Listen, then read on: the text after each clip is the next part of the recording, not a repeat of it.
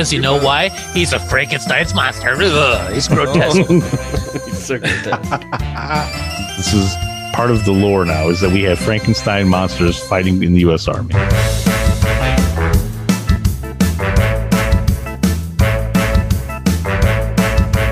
Boy, this is always a challenge. It's always hunting season. And then when it's always hunting season. It's a well-publicized fact that some people are too stupid to be hypnotized. You know, I'm beginning to buy that theory. Because I am going to subject you to the most powerful weapon known in hypnotism.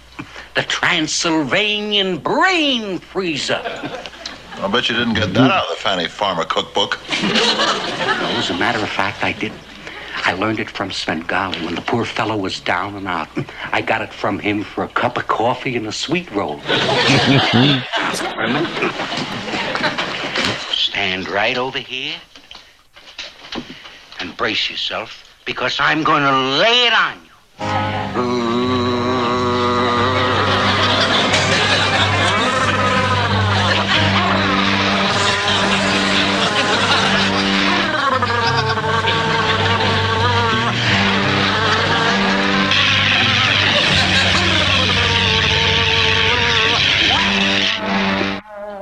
Hello and welcome to another amazing, one-of-a-kind, genre-defining, deeply hypnotized and part of some sort of prank episode of the Monster Hunters, the only show that dares to shun everything in existence except for this 160-year-old sitcom about a Frankenstein's monster and his grotesque family. My name is Derek, and I am a monster hunter. Joining me at the monster-headed sectional of Monsterism is the one and only Shun DMC himself, Keith. Hey, what's up? KG himself, Shun DMC, monster hunter extraordinaire. Whoop, whoop. Whoop, whoop. I'm in a good mood today. We got a little whoop, whoop.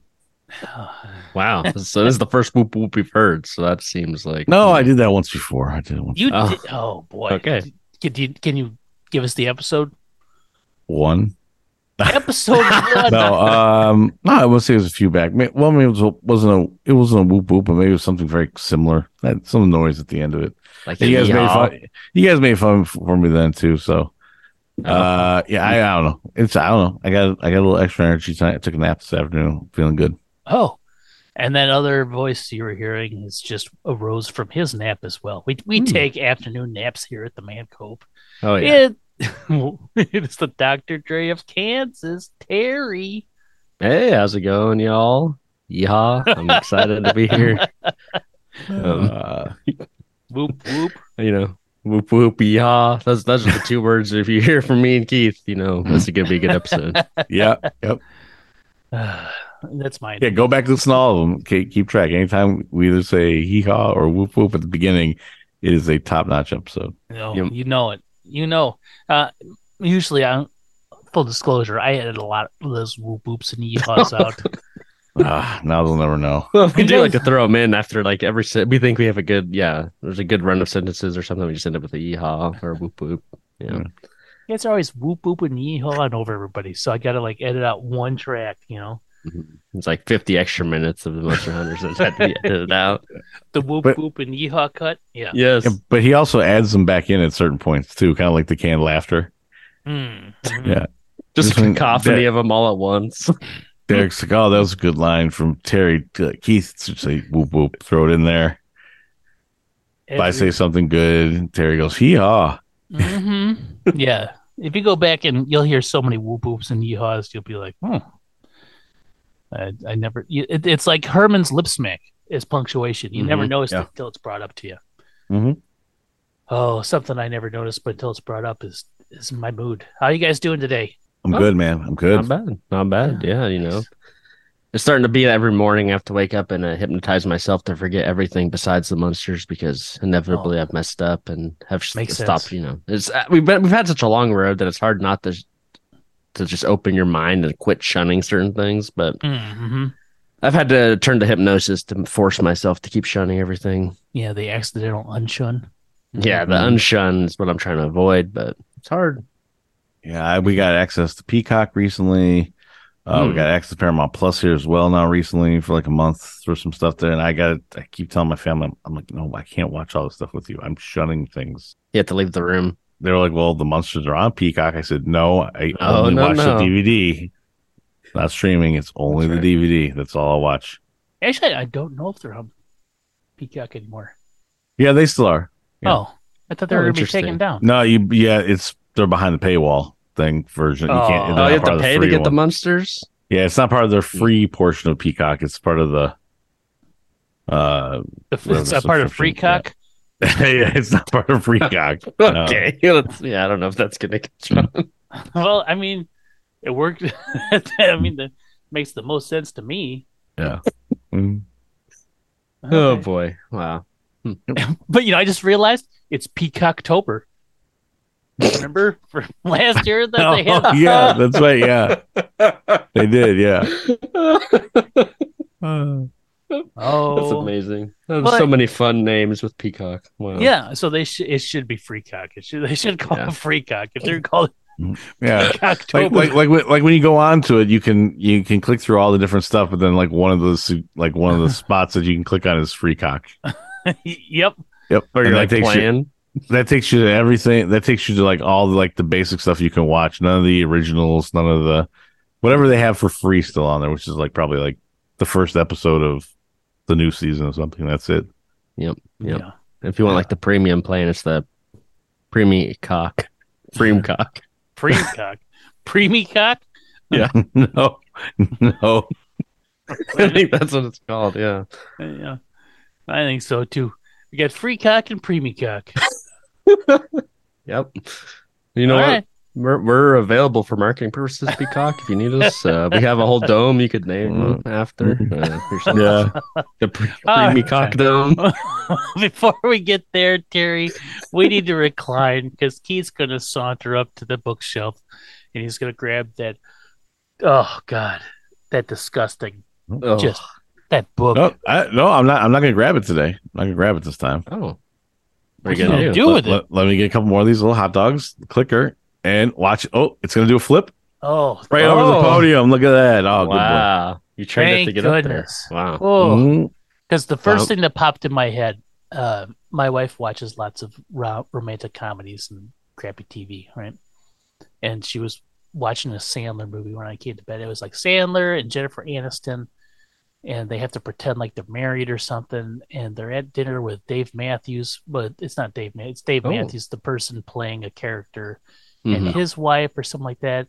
And then they're doing this weird, super aggressive resort contest that's hosted by Dan Patrick from SportsCenter fame. It's a very peculiar assortment. As I just said out loud, that's like a fever dream worth of just stuff. But they had to do this contest where they had to roll a coconut or an apple or something up between the two of them. They couldn't use their hands.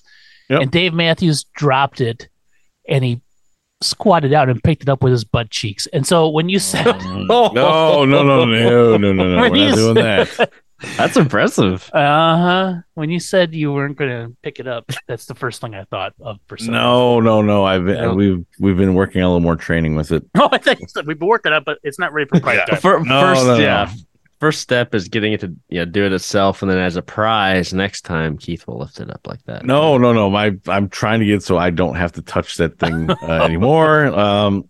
Hold on. Click. Yep. Oh, open to the right page as well. Here you go. Another hot dog. I'm not looking for sound effects, just so you know. That's fine. You got a clicking machine, like how you train velociraptors or something. Yeah, that's what basically like a dog trainer. Yeah. No. Okay. Except it sounds like Keith. Now I had to press it again. I have to give it a hot dog because it knows. All right. Good. Okay. All right. We are open. Hold on. Got distracted by showing off the new tricks. Derek, please intro us properly. Terry, are you ready for this? Because we're about to be regaled with numbers and stories that we thought were lost in time, but have been resurfaced in this week's edition of the Monster Hunters Almanac Factoid Skibbity Baboo of the week. All right. It is a lot of stuff going on in this one. April 14th, 1966. Folks, it was a Thursday. 104th day of the year, 1966, the 15th Thursday of that year. There are 168 days left until this episode turns 58 years old.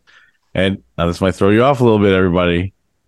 There have been 21,017 days that this is aired. Why is that going to throw us off? Well, because usually it's always 21,010 or like 21,011. I think it's just off a little bit because of maybe there's a change in recordings this week. I don't know. The numbers it changed up. Yeah, normally that number is always the same. But yeah. What? I had never noticed that. I'm not gonna lie. Wow. We still record in the same. How is that possible? Yeah, we didn't record last week. Like leap years and stuff wouldn't like throw it off. I guess if the leap years are the same, that's probably why it's 17 and not 18. But like the last several times, it's been 21,011, and I even brought it up on the last episode, and you guys laughed about it then. But yeah, I got you. I got you because we didn't record last. And when you're not the other, but the thing is, no one would ever know and or question it. Yes. But I specifically made a point of it in the last episode. I don't know. But since everyone sleeps for about 8 hours a day since birth, or 7,006 days total, or 19.18 years, if you close your eyes a bit during part of the almanac, I wouldn't blame you. We take naps. We've already afternoon naps. Yeah, I'm well refreshed. I take naps all the time. We know this. Morning, noon, and night. Yeah. All right. So anyway, people have been sleeping a lot during that time. They could miss out on some news items. Well, some of these news items are before that point and even after that point. But let's get through them. A lot of crazy stuff happens on April 14th. Ooh, okay. And not necessarily good things. 1846, the Donner Party of Pioneers departs from Springfield, Illinois for California. Well, that's not a bad thing. A year-long journey of hardship, cannibalism, and survival. But they didn't know that when they left. I'm sure they're really excited about it, yeah. Yep, but in hindsight, kind of grim. Well, hindsight's always 20/20, but when they left, they probably like celebrated. Yeah. It wasn't the anniversary of them eating one another. No, it was the start. It was them like getting ready to. It wasn't they did they're planning on it. Going, all right. There was one guy on that crew who was like, he had the right thing. Yeah, he's totally into it, ready to go. Yep. Yeah. Now, this next one, not grim, but 1860, the first Pony Express rider reaches San Francisco. Okay. Yeah. Now, in 1865, U.S. President Abraham Lincoln is shot in Ford's Theater by John Wilkes Booth. He would die the next day on April 15th. Okay. In 1912, the British passenger liner RMS Titanic hits an iceberg in the North Atlantic. Oh, my God. And then sinks in the morning of April 15th. Okay. Wow. We're on a roll. 1939, The Grapes of Wrath by John Steinbeck was first published by Viking Press. Uh-huh. Here's a good one. 1956, in Chicago, the first videotape is demonstrated. So that's a good one. Oh, okay. Here's one. Controversy. 1968, U.S. Academy Awards. There's a tie for the Best Actress between Katharine Hepburn and Barbara Streisand. There's a tie? Yeah. I don't know if they've ever had a tie before or after. I did not look it up. Sorry. Between Babs and Hepburn. Hepburn. Heps and Babs. Yeah. Okay. And then in 2003, the Human Genome Project is completed with 99% of the human genome sequenced to an accuracy of 99.99. Nice. 2003? For some reason, I thought they were still working on that. Maybe I missed. Well, it also says completed and it's only 99%. So I'm it seems kind of. We got a ways to go, it sounds like to me. Yeah. All right. Now we have some birthdays. We have some birthdays to go through here. First of all, in 1936, Frank Serpico, American Italian soldier and police officer. In 1973, Serpico became a movie starring Al Pacino. An honest New York cop blows the whistle on rampant corruption in the force only to have his comrades turn against him. Yeah. Pacino was a nominee for Best Actor in 1974 for this. And it also got a nominee for Best Screenplay based on material from another medium. Which I do believe is now is that best adapted screenplay? Is what they've basically just narrowed that down to as opposed to original. But I just saw it from another medium. That's a very long. That's a weird way to put it. Yeah. Yeah. The tagline for this movie: many of his fellow officers consider him the most dangerous man alive, an honest cop. Oh, I like that. Like that. The film was shot in reverse order. Al Pacino began with. I was really hoping you said it was going to be shot in reverse, like the Amish Paradise or the Drop video, where they moved their mouth backwards to everything and they walked backwards and they fell upstairs and stuff like that. That's weird. I just saw like an article pop up about the Drop video just the other day.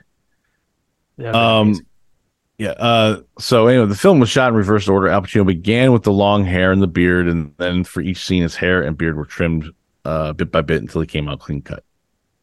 That's they didn't really have the CGI back then to do the hair technology that was demonstrated well in like Justice League and stuff like that. Yeah, the mustache removal. Yeah, it was beautiful. Mm-hmm. Now, after he decided to make this film, Al Pacino invited Frank Serpico to stay with him at a house that he was renting in Montauk, New York. And apparently at some point in time, Pacino asked him, like, why'd you do it? Like, why'd you, like, rat out all these people? And this is a baffling answer. Serpico replied to him, well, Al, I don't know. I guess I would have to say it would be because if I didn't, who would I be when I listened to a piece of music? Wow. Not even sure what that all is supposed to mean, but is an interesting little quote. Maybe music is what like makes him self-reflect. You know, he starts to think about himself, and then yeah. All right, in 1941, Pete Rose. You guys are all familiar with him, right? Oh, birthdays. We're back. We're back to actual birthdays. Pete Rose, potentially like the greatest hitter of all time. More hits than anybody else. Still not in the Hall of Fame because he's a gambler. Well, because he gambled on baseball. Yeah. Mm-hmm. In 1950, Dolores Gibson. Your mom? Yep. Okay. Oh, wait, what? Yeah. Wow. Happy birthday, Keith's mom. Very key, integral part of the Monster Hunters lore here, because if it wasn't for her being so now we know the time then, to go back in time to stop the Monster Hunters. Now they have a name. God, dang it. No, that's they're going to name and a date. Mm-hmm. And yep. Oh, geez. Oh, boy. In 1958, Peter Capaldi. Okay. Terry's father. And the 14th Doctor. Is that right?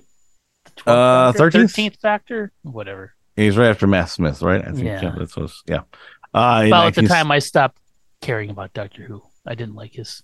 Yeah, I didn't as much either. No. 1960, Brad Garrett. Oh, yeah. Okay. Raymond's brother. Yes. And the puffer fish from Finding Nemo. Yeah, and I think he has like a comedy club or something out in Vegas too. Yeah. Yeah. He was in Uncut Gems, wasn't he? He's a Brad lawyer. Garrett? Did he play a lawyer in that? No. I don't know offhand. Nope. All right. He's also the Jimmy John's guy. What? In the Jimmy John's commercials, yeah. Good for him. They're talking about the Italian subs or whatever. Okay. He's in a tracksuit. Yeah. All right, 1966, David Justice and Greg Maddux. Oh, two Atlanta Braves. Yeah. Greg Maddux, probably my favorite pitcher of all time. Sure. In 1968, Anthony Michael Hall.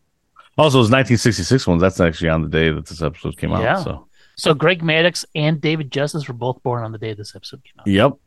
Wow. And then I think it was playing in the background as they arrived in the world. Probably. Yeah, probably. Yeah. And then I said, wasn't David Justice also married to Belly Harry? Yes, Harry Bailey. Yes, he was. Yeah. Yeah. All right, go on. Anthony Michael Hall was 1968. Now I found this next one interesting. 1970, Steve Avery, pitcher, also for the Atlanta Braves. So him and Maddux eventually would pitch together, and David Justice, they were all teammates together. What are you like? And they all had the same exact birthday. It's kind of crazy to me. Are you doing like Atlanta baseball deep dives? No. This is just where it came out. Oh, you live near Atlanta. It's probably on billboards or something like that. It's in the same place that I get all the information, the almanac. Okay. 1973. Driving down the street and he saw that on the billboard. April 14th, 1966, Greg Maddox's birthday. All right. 1973, Adrian Brody. Okay. Plays a good. He's playing a good. From Predators. He's playing Pat Riley in that Showtime basketball show on HBO. Never seen it. There's a weird guy in the episode of Succession as well. He did that movie.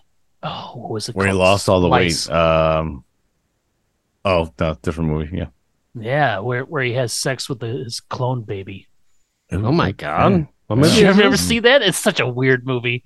Like, him and his wife are geneticists, and they spliced some gene. They made this like sexy monster thing. And then it seduces them at the end. If I'm mistaken, they have Yeah.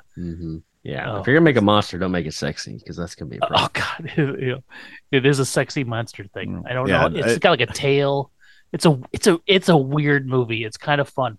You don't have to make any monster sexy, because Spirit Halloween stores will make a sexy monster costume for them every year anyway. So. Yeah, the sexy splice monster costume. Yeah. It was a big seller. 1975, Anderson Silva is a former UFC heavyweight champion or middleweight champion. Very good. I very much enjoyed watching him fight box. Yeah, I don't watch fights. Mix it up. I haven't watched in a long time, but he was one of my favorites when I was for a while. Okay. 1977, we'll close out here. Sarah Michelle Gellar. And also Rob McElhenney. Oh, from Always Sunny? Yeah. Oh, yes. Yeah, if I'm pronouncing that correctly. All right, now you can celebrate any of those birthdays, including my own mother's. You can also celebrate the 58th anniversary of this episode by celebrating National Dolphin Day. National Dolphin Day. Dolphins. Okay. We love dolphins here on the Munsters.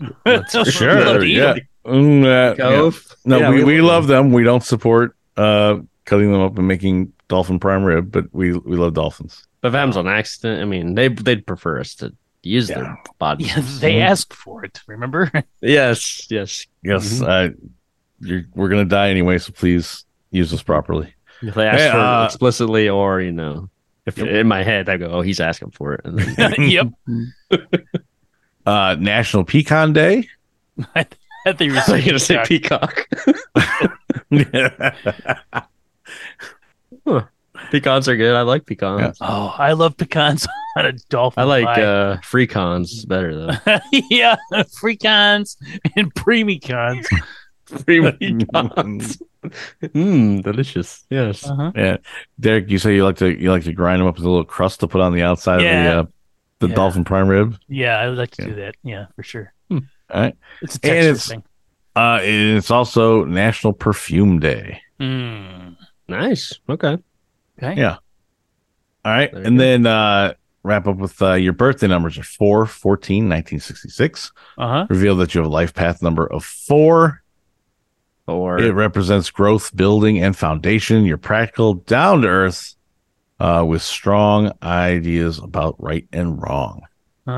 Nice. Paul Lind, however, born on June 13th, 1926. He's got a life path number of 1. Oh God! He has no idea about right and wrong. No. Arch nemesis is with 4. Yeah, he is born to act quickly and have no problem changing course and starting down a new path. Secret fear of failure makes them ultra driven in every endeavor they pursue, will often make them victorious.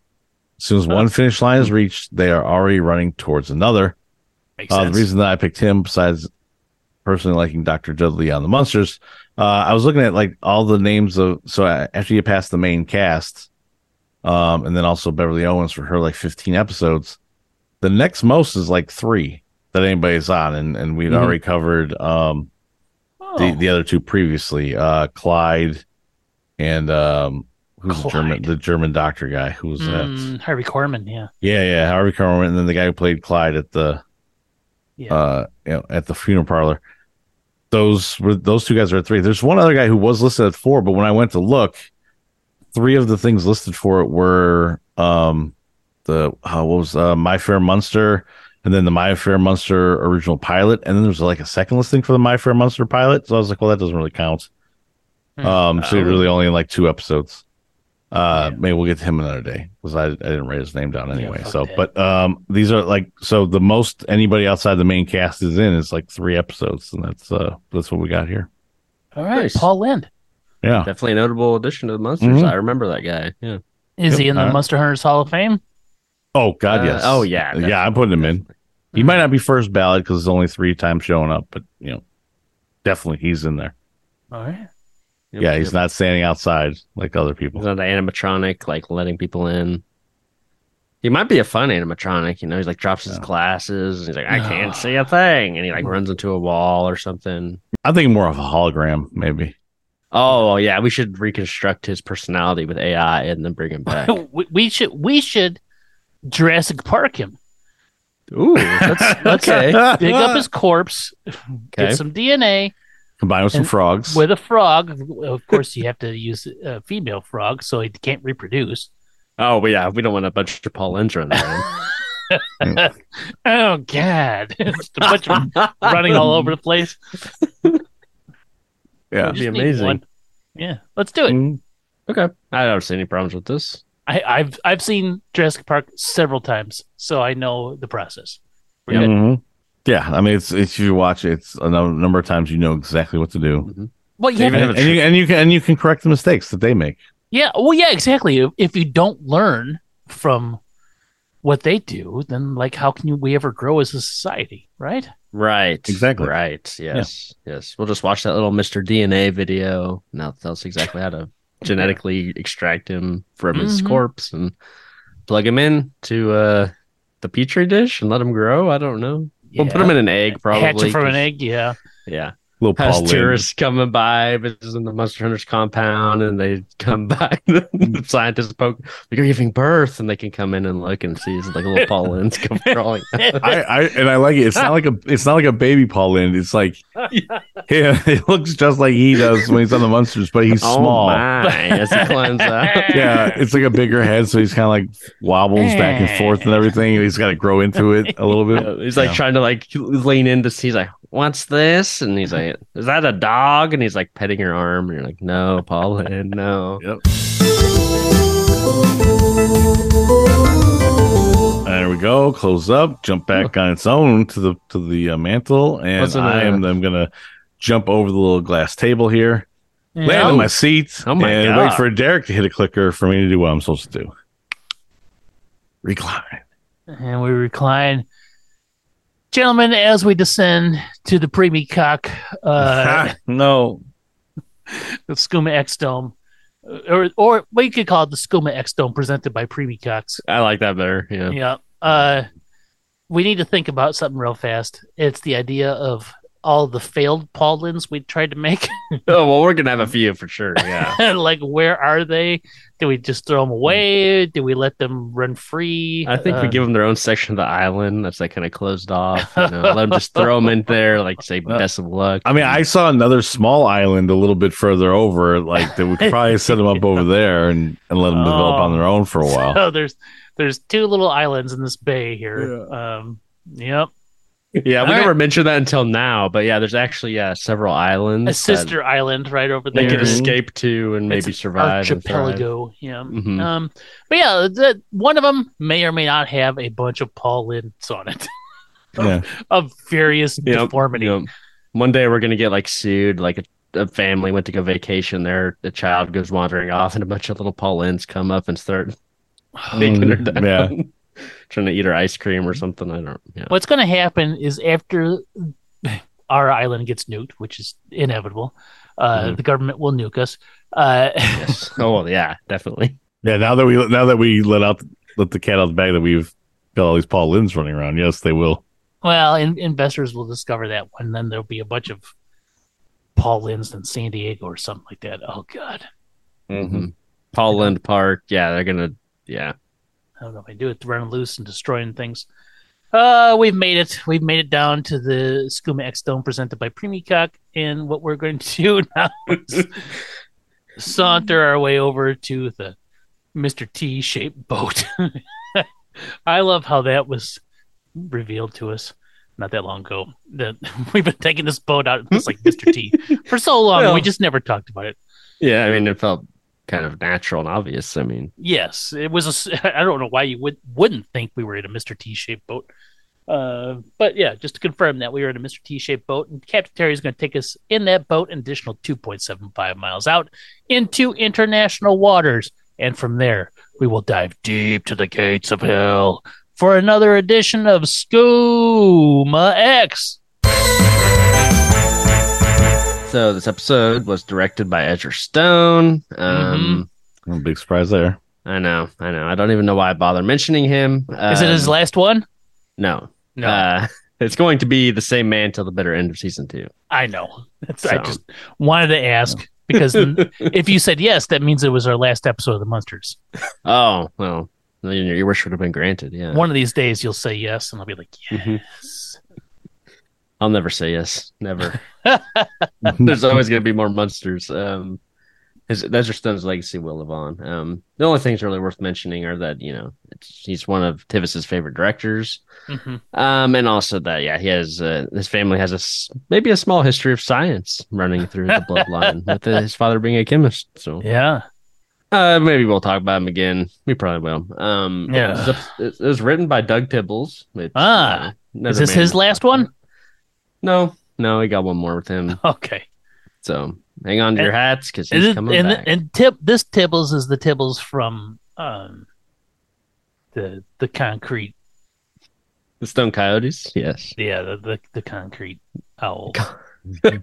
So something like that. Yeah. Of course, as is tradition, I blared the Church of the Falling Rain. Blared it?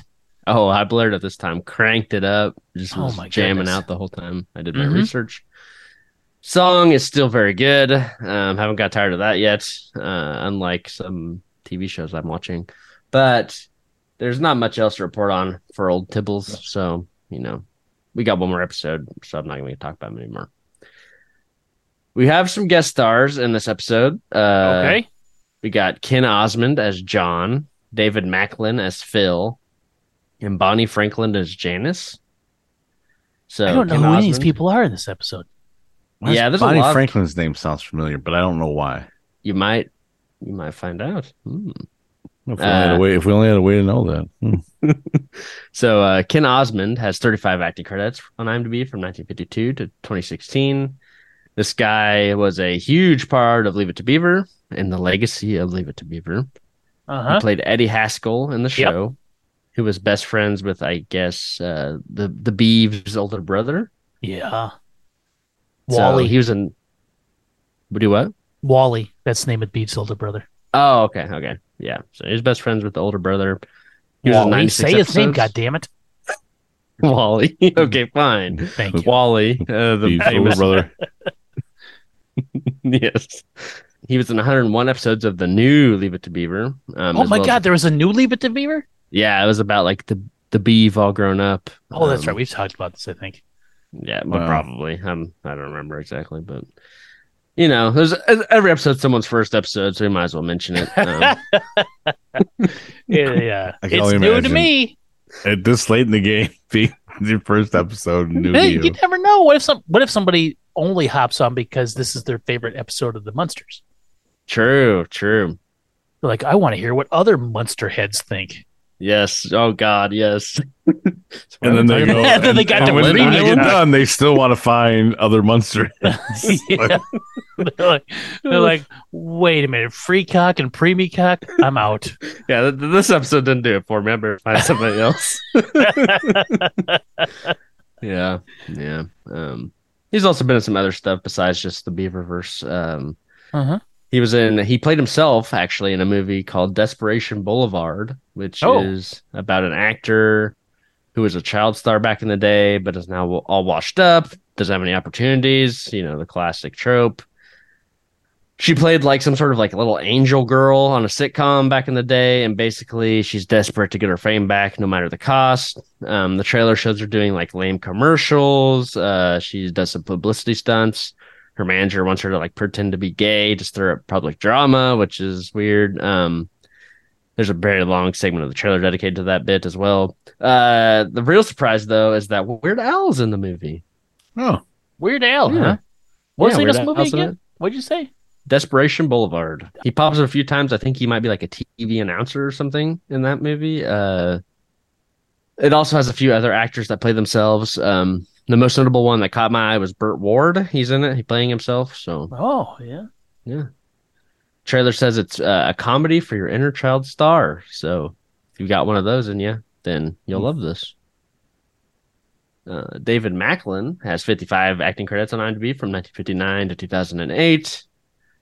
Here's some fun facts about David. His father was a painter. His mother was an author, painter, and she did pottery as well. So she painted authors, or she was an author, a painter? Specifically authors she painted, I believe. Did pottery of painting. His brother was a psychiatrist, I should say, before I move on. So that's, huge.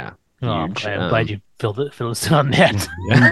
Did he do something notable with psychiatry? He lived in California. Oh, okay. So probably that's the best thing you can do.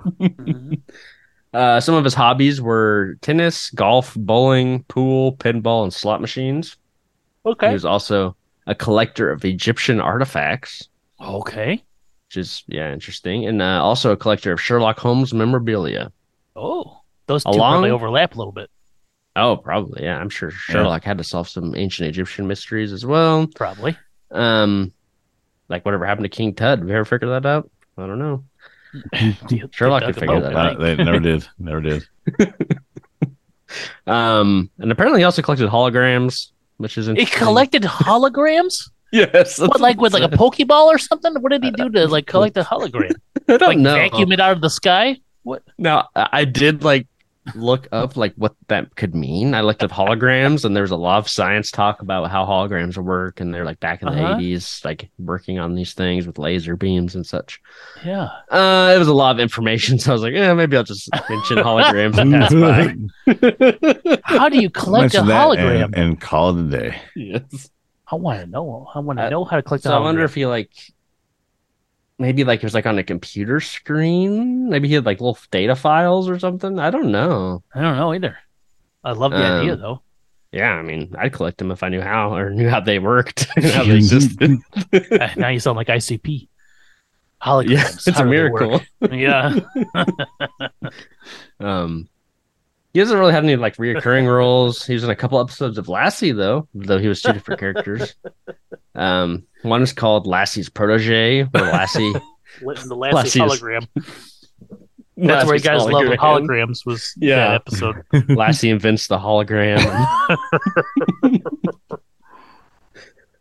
Lassie's Protege is about Lassie being sad about the death of, I guess, her protege. What kind of a protege can a dog have? Well, I'll tell you, Lassie's protege was a raccoon. She befriended. Of course it was. Yep. Never mind. I don't know why I bothered to ask that question. I love that this was a real TV show. Yes. Go on. The raccoon got ran over by careless speeding teens. Raccoon got run over by careless speeding teens. And I believe that David Macklin played the careless speeding teen. I think you said played the raccoon. No, I wish. Oh, that'd be so awesome. Yeah, I can only assume that Lassie goes out and gets revenge, John Wick style, on those people for killing that raccoon. I can only hope. That'd be awesome. I mean, nothing is stronger than the bond between raccoon and dog. They say it's dog's best friend is raccoon. Just goes down the chain. Man's best friend is dog. Dog's best friend is raccoon. Raccoon's best friend is like a half chewed hamburger or something. Yes, half chewed hamburger. The other episode was also involving a car accident. This time, a pregnant collie and her owner are injured. Of course, the dog is pregnant. So Lassie is a boy or a girl dog? I always assumed it was a girl, but it could be a boy. I don't know. What if that was Lassie's litter? You think it was? I don't know. Maybe. Could be. We'd have to watch to find out. Yeah, I won't. Neither will I. Well, Lassie's human friend, of course, tries to help the injured man, who is played by Dave Macklin. And Lassie stays with the collie, helps her find shelter, and stays to support the collie as it gives birth. Makes sense. That's nice. I can only assume the collie survives. No. Becomes a very integral character. Maybe the next protege.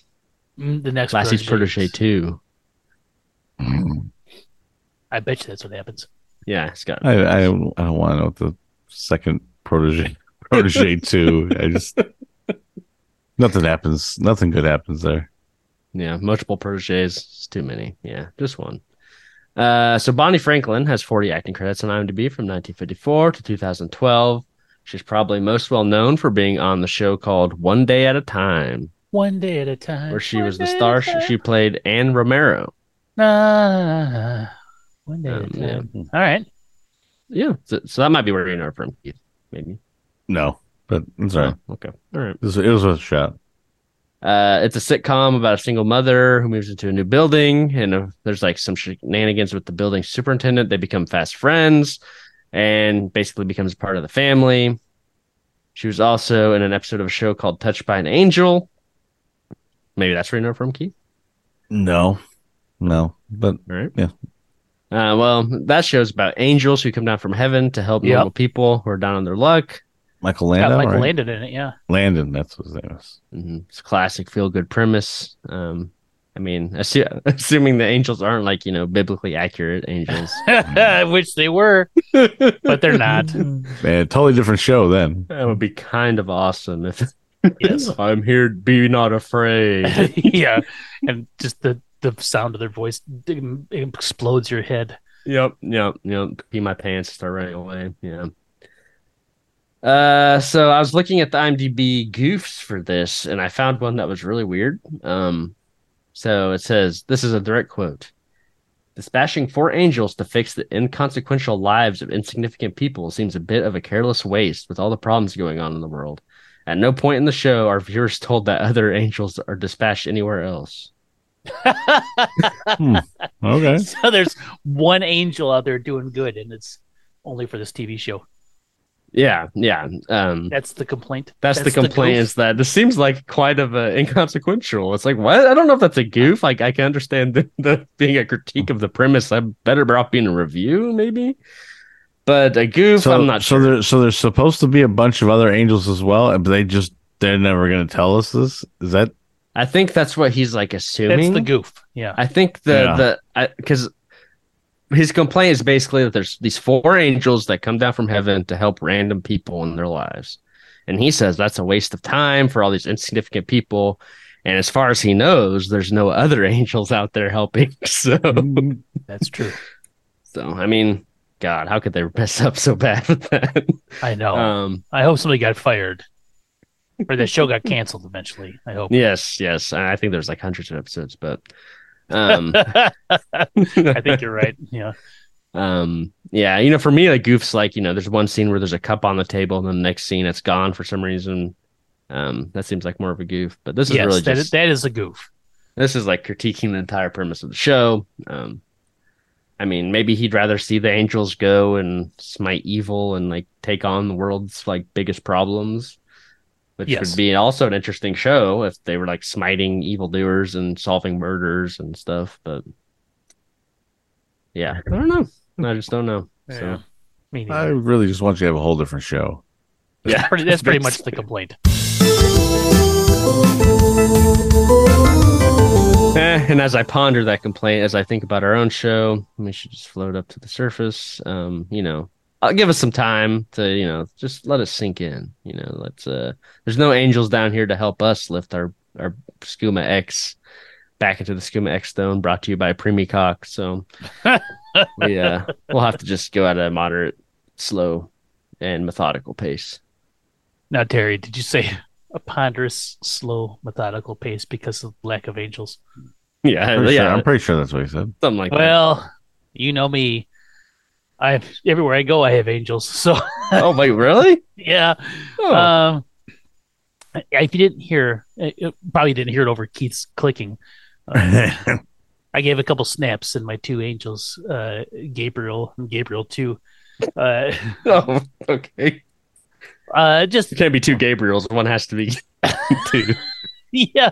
Well, we have Gabriel and then Gabriel 2, and I don't want to be like, well, there's Gabriel and then the white Gabriel, or so it's just Gabriel and Gabriel 2. I don't want to define them by racial traits or anything like that. They're both Gabriels, but Fair. Gabriel 2.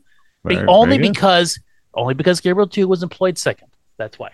I see. Okay. There's the original Gabriel, and original Gabriel sounds worse to the other Gabriel. It sounds worse to Gabriel 2. Yeah. Right? So, I mean, maybe you could call him like Gabe or something. I never even thought of that. But anyway, it's too late now. You've already been calling Gabriel 2 for all this time. I'm 18 years into this angel thing. These two have been hanging out with you for this long. Yeah. Wow. And anyway, we're back up here playing Angel. You got touched by an angel twice? I get touched by an angel way more than anyone should be. Anyway, we're up here playing Angel Poker. Which this continues to go in a very odd direction. Yeah, you're right, and I'm going to stop right there because the brain started going in different directions, and we're just going to go there. Gabriel and Gabriel 2, they've just lost their employment. See what you did to us, Terry? You fired them? I had to. Or did God fire them? Yeah, I don't know who's in charge of these angels. Yeah, well, they were fallen angels, and I helped recuperate them from last. You found them down in hell while we were down there, brought them back. So now they're fallen from my graces, but ascended back up to heaven, right? Because God's like, oh, look how much good work you've done for Derek over 18 years, and lifting me out of the skooma. Back up to the surface was the last act they had to do before Ziggy let him leap. Wow. Well, that's very generous of God to let him back up after helping one man for all these years. So here I am, guys. I got prime rib.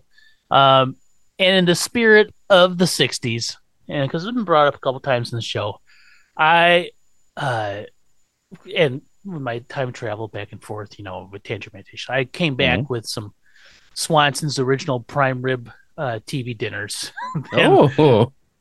I got them all heated up for you. I even peeled back the foil so the dessert will cook properly. But it does don't want that brownie to get all super chewy. It's got a bunch of corn in it, and I'm sorry. It's just brownie? Yeah, the dessert always gets corn in it. I'm sorry. It's better than peas. Corn's actually kind of sweet and tasty. True. You put peas in there, that'd be terrible. But anyway, yep. Enjoy your prime Swanson's Hungry Man prime rib dinner. Is it like Salisbury prime rib? It is very much if you were to say it's Salisbury steak, you go okay, but because it says prime rib, you're like, well, okay, I guess it is. Yeah, it's the same texture and consistency and chew and taste as the Salisbury and smell and look. But this prime rib is certified fresh and by Rotten Tomatoes. Really? Yep. Well, I mean, I've got to try it now. Yeah, it's got 83 positive reviews out of 106, right? So that's a pretty good percentage. And it's seen the critics really love it. The audience doesn't like it quite as much. Yeah, there's a review bomb going on right now because the Swanson's prime rib dared to have a woman cook it. Oh gosh! So there's a bunch of angry internet people out there. It's like only men can cook prime rib. You know what? My dad made a lot of these for me when I was a kid. So, yeah, you're ruining my childhood, Swanson's. That's why they gave it such negative reviews. Yeah, that makes sense. He was a single father. He had to do that. It had nothing to do with the fact that women couldn't make them. Wow. Yep. But here we are. Enjoy your prime rib and corn brownies. I hope those review bombers don't come after us now for endorsing. Well, you know what? Let them come. Yeah. Bring it. We had the power of Gabriel and Gabriel 2 for a little bit. I mean, the power of Christ compels us to eat the prime rib. I don't know. To eat prime rib cooked by a woman.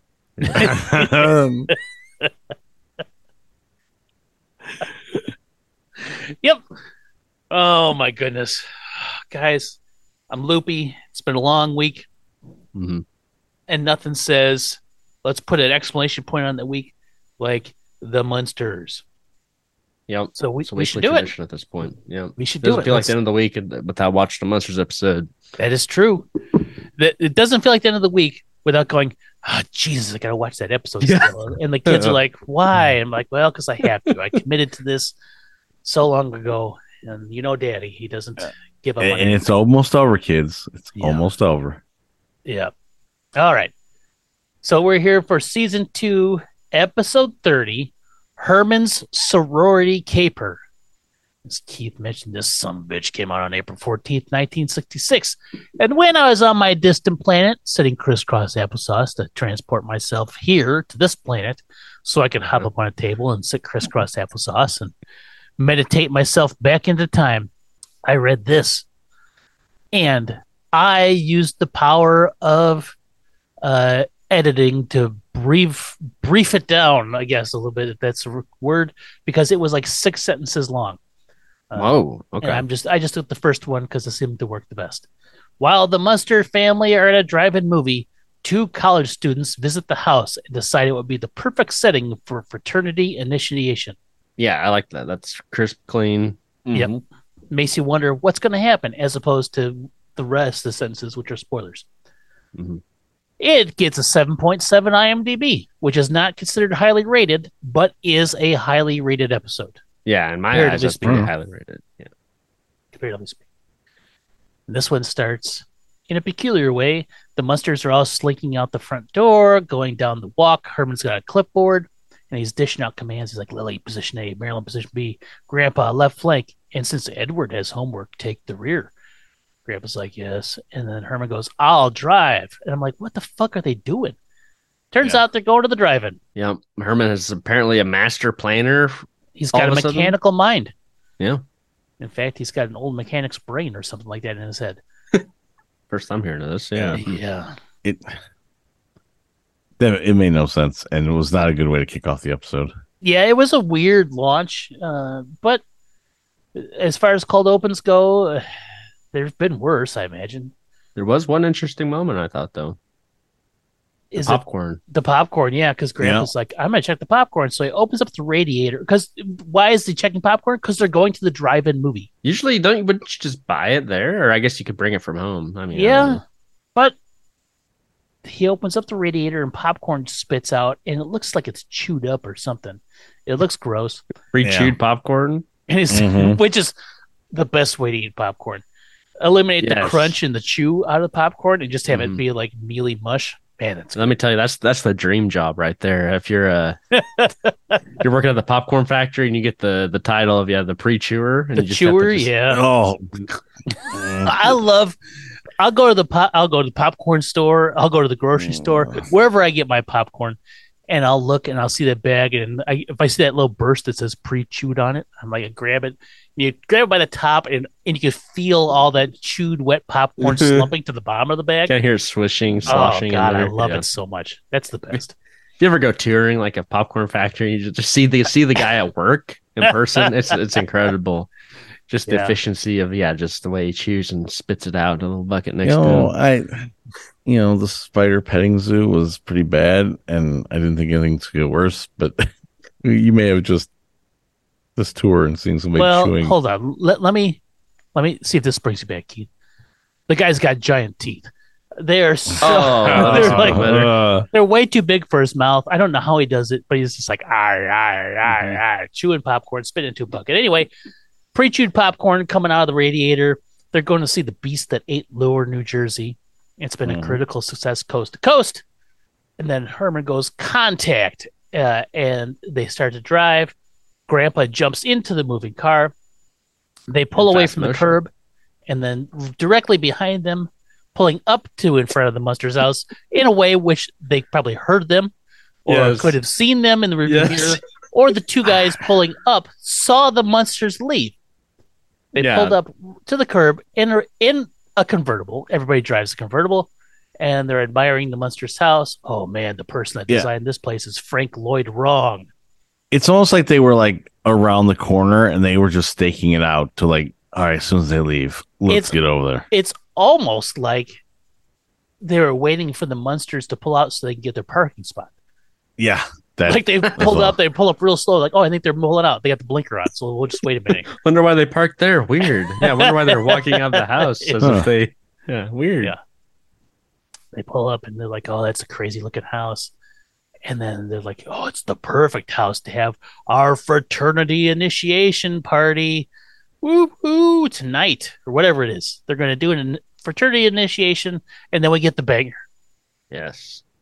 It was at this point where I'm like, I don't know if I'm going to like this episode. Yeah, the intro was pretty bad. It didn't make a lot of sense to me at all. Cold open was rough. Yeah. But the banger, I did turn things around for me. I know something pretty weird. Oh, no. Oh, God. Oh, Jesus. What now? What do we got now? Terry blinks an average of 38 times per banger. Yeah. I mean, all right. So this was season 2. So it's not like we've seen this one for the entire thing. But we're still, 30 episodes into watching this, and you still managed to uncover something. What do we got? All right. What do you got, Terry? I mean, of course, I watch it frame by frame every week. It takes about 3 hours. Understandable. Puts under a microscope. He's looking for all little things. Yeah, I've got the original negatives here at my place that I like You've scroll through. Derek in his tantric meditation brought those back for you at one time, so you could check it out. You ever looked at the top of the monster's house? No. Like there's like little, where the roof crests, a little triangle. Yep. There's like a little angry face in there. What? Yeah, I'm telling you, there's a little angry face. Do you have a picture of this? Or is I didn't screenshot it or anything. I'm telling you, it looks like a face. You see it in the intro. It's just like I believe you right there. Angry face in the banger. Yep. Angry face during the banger. Angry face because I'm gonna have to watch this whole episode now. No. Return from the banger to the monsters are returning from the movie. So we didn't see him go to the movie, and they come in. Herman is dazed. They're like trying to help him out of the car. He's having a hard time walking. And they're like, it was the worst attack we've ever had, Herman. And Grandpa's mad because they missed half the movie. He has no clue if the monster ate New Jersey. He's like, he ate up to Atlantic City, and that should make anyone happy. Still don't know what this means, what's going on. I'm like, are we going to have to guess? Did he have a heart attack? What's going on? Yeah, like did he get jumped at the theater or something? Turns out. Well, they've already explained before that when they go to the theater and he goes to get snacks, like everyone takes off, and then they get the whole place to themselves, pretty much. Yep. But he had some sort of attack. Apparently, it's attack of the hiccups. Herman's like, it was only a few little hiccups. I don't get what everybody's so upset about. Like, oh, okay, Herman has the hiccups. They go inside, and Herman hiccups, and the whole house starts to fall apart. They're like, that's explodes, basically. Yeah. Yep. The people at the drive-in got upset because Herman had the hiccups and the screen fell down. Okay. Now that's a reason to be upset. Sure. The screen fell down, not just having the It's the drive-in screen, too. So it's like the only screen. It's a big, giant concrete structure. Lily says the place was so cheap. When they asked for a refund, the manager hid behind the counter. Herman hiccups again. The house falls apart further. The couch collapses. The bird pops out of the clock and says, earthquake, and then flies away. If we don't cure Uncle Herman's hiccups, we won't get any sleep tonight. Okay. Also won't have a house to live in. Yes. Flip 2. Herman drinking water. I'm like, that's a lot of glasses of water. So I counted them. There's 24 empty glasses in front of him. Oh. Grandpa goes, that's it, 25 glasses, and that didn't work. I'm like, wait a minute. So I went back. Nope, there's 24 glasses in front of him. Maybe they should have done 25. Yeah. Well, yeah. Why would they throw out a number like that if it was going to be wrong? Well, they didn't expect anybody to nobody will ever rewind and look back at these. That didn't exist. That was a possibility. Yeah. No one will ever use tantric meditation to bring themselves from a long distance planet to Earth, sit on a table, and then come back to watch these episodes in real time and be able to rewind as well. It's interesting that you were fast enough to be able to do that. Nobody will ever do that. We'll never have technology to do that. So just let it slide. Here's the thing. If you wanted to pause them, you would have had to take out the camera and take a picture of the TV screen. And then you would have had to use up the whole roll of film and then take it to get developed and then wait to 15 days for it to return. And then you would have seen it and be like, why the fuck did I take a picture of all these glasses on the TV screen? Because you wouldn't remember where it's from. You'd be like, oh, what a waste of a photo. This is like a $15 roll of film in 1966. I only got 12 shots, and I used one of them on this. Yep, that's why I missed the classic step of having like one person like follow you around, remind you every couple minutes, hey, don't forget about that. The 25 glasses of water on the table. Yep. So Herman gets up and he sloshes. He's got a bunch of water in his stomach. Hilarious joke. Lily says, sounds like that popcorn. Pretty chewed. Oh, God, yeah. Lily goes, I got it. I got an idea. This is going to work. Hold your breath. Like, it took you this long to think of this? She's like, hold your breath as long as you can. Yeah. I mean, that's like the first thing you should try doing. Everyone is skeptical, including Herman, but he's like, I'm going to give it a shot because it's almost midnight. So he's been hiccuping for a long time. He inhales, and the air mattress under his shirt inflates. So he's got this giant puffed out chest. He's holding his breath. He holds, and then he hiccups. And then the wind from the hiccup blows shit all over the place. Cabinets fly open, plates fall down against the wind somehow. And he goes, gee, Pop, that was neat. Do it again. Something else happens, I think. Fade. Everyone gives him a glare of no, don't encourage. Fade 2. Igor flying around the dungeon in circles. Now, it's almost like he's on a wire that is connected to a slow turning simple motor, but who's to say? And he's flying around in circles. Grandpa is going to hypnotize Herman to get rid of the hiccups. I'll hypnotize you, and you'll wake up in the morning, and the hiccups will be gone. Now, the line of the episode, Herman goes, the last time you hypnotized me, I woke up and my wallet was gone. And Grandpa gets angry. He goes, that was just a coincidence. Yep. I love that line. Best part of the episode was that right there. And that is a top-notch like joke, sitcom joke. Yes. Very good. It's a coincidence. I want to see an episode like how this was a coincidence or how Grandpa just snuck in there and grabbed it. It's not my fault. Your wallet's gone. I'm only hypnotized you. Grandpa's trying to hypnotize Herman. He's like flopping his hands around. Woo-dee-doo-dee-doo. And then Igor falls out of the sky and lands in Grandpa's hands. It's like, Herman says, that's fine, but Igor doesn't have the hiccups. Didn't they do this once before, something similar to this? And didn't they tried hypnotizing Marilyn once before or something like that? And Igor fell for it, right? Or no, they tried hypnotizing Marilyn and the Herman fell under the spell. Maybe. That might be it. Yeah. Herman hiccups, shit falls off the shelves. Grandpa falls backwards into a cauldron. Upstairs, we see the trap door popping open and smoke coming out. I don't know where the smoke's coming from. Marilyn's upset. He's still got the goddamn hiccups. And he's like, chill the fuck out. It's comforting at times like this to have a father who is a mad scientist.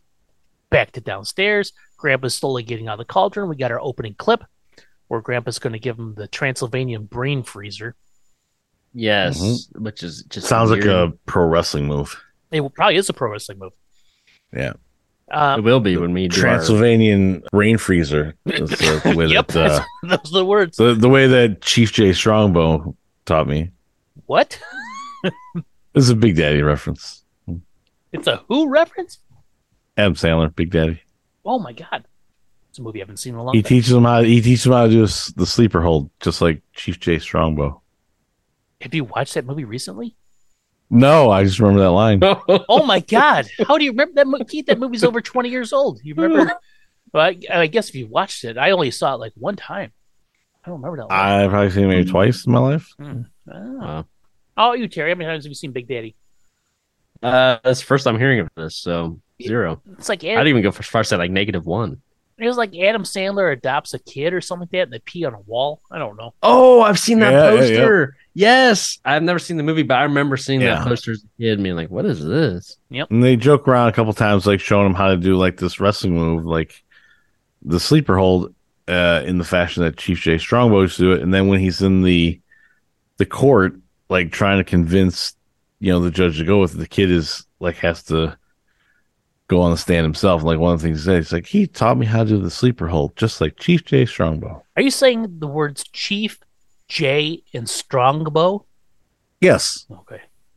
Former professional wrestler Chief Jay Strongbow. Yes. Is that a real person? Yes. And is he in the movie? I don't think he's in the movie. I think he's dead by then. He's Chief, as in like Chief. Yes. Like chief engineer or Chief Keef. J as in like that. The letter J. No. J-A-Y? like Jaybird? Chief Jay Strongbow, American professional wrestler. Okay, you're saying the words, but you're saying them so fast, I can't tell if it's 3 words or if it's all one. It's 3 words together. Chief. Sentence. He's an Indian chief. Yeah, I'm getting there. Chief. Okay. His name is Jay, and his last name is Strongbow. Strongbow.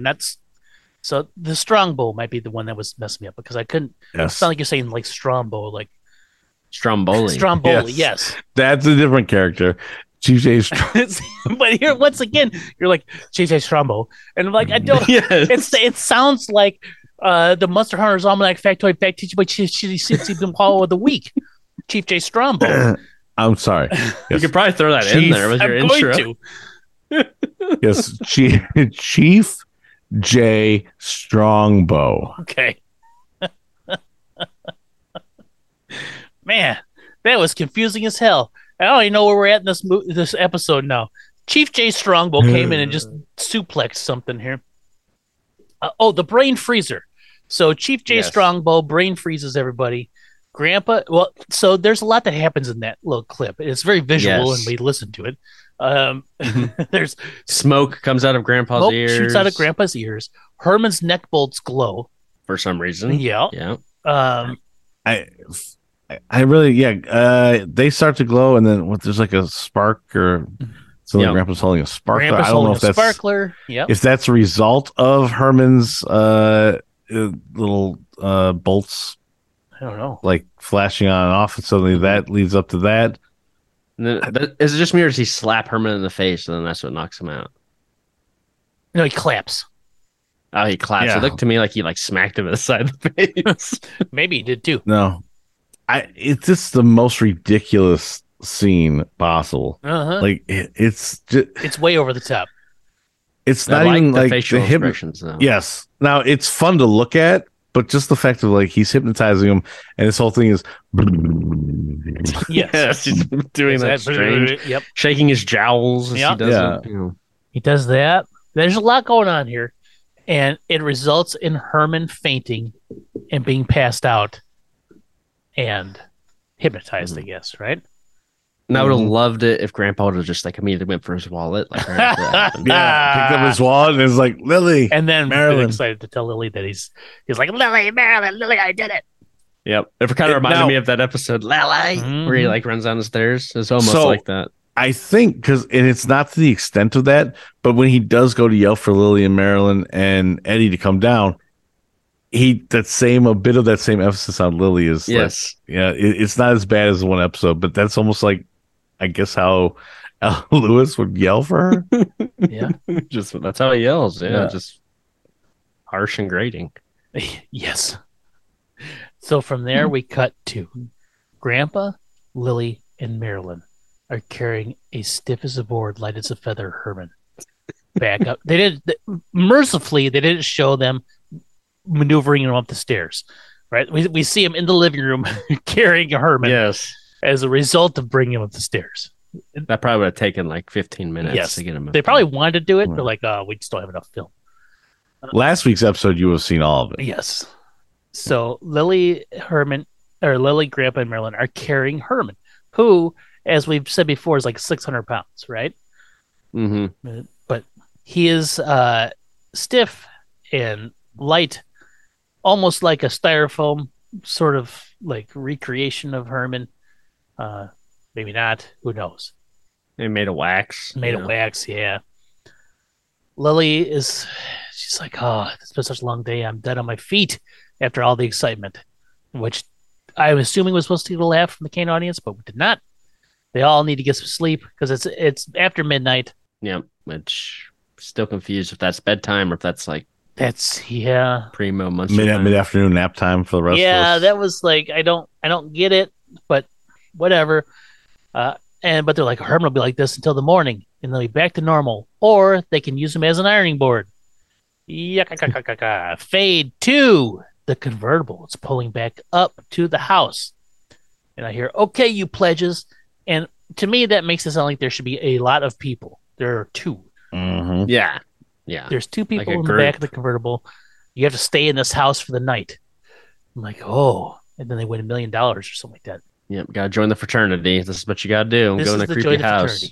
Which, if you remember, there was an episode in season 1 where they made mention of it being a fraternity initiation prank.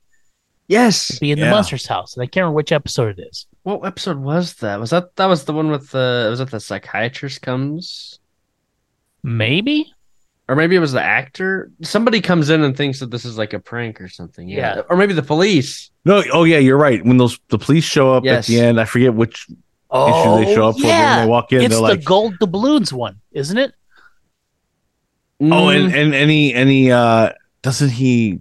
Like I think he thinks Lily's a man dressed up in makeup or something like that. Yeah. Yes, but they go and tell the police what happened. No. It wasn't the gold. Was it the gold thief? No, it wasn't the gold doubloon one. It was something else. Yeah. No, it's the way. I remember now. It's the one where Marilyn accidentally locks herself in her bedroom. Yes, off the doorknob, and they kidnap the guy because they think he's a frog. Because they think he's a frog. Yes. And then when they go to tell the police, the cops are like, "This is some weird fraternity initiation." Oh, thank God! That was gonna haunt me. Yes, I was gonna think about that. Oh, glad you figured that out.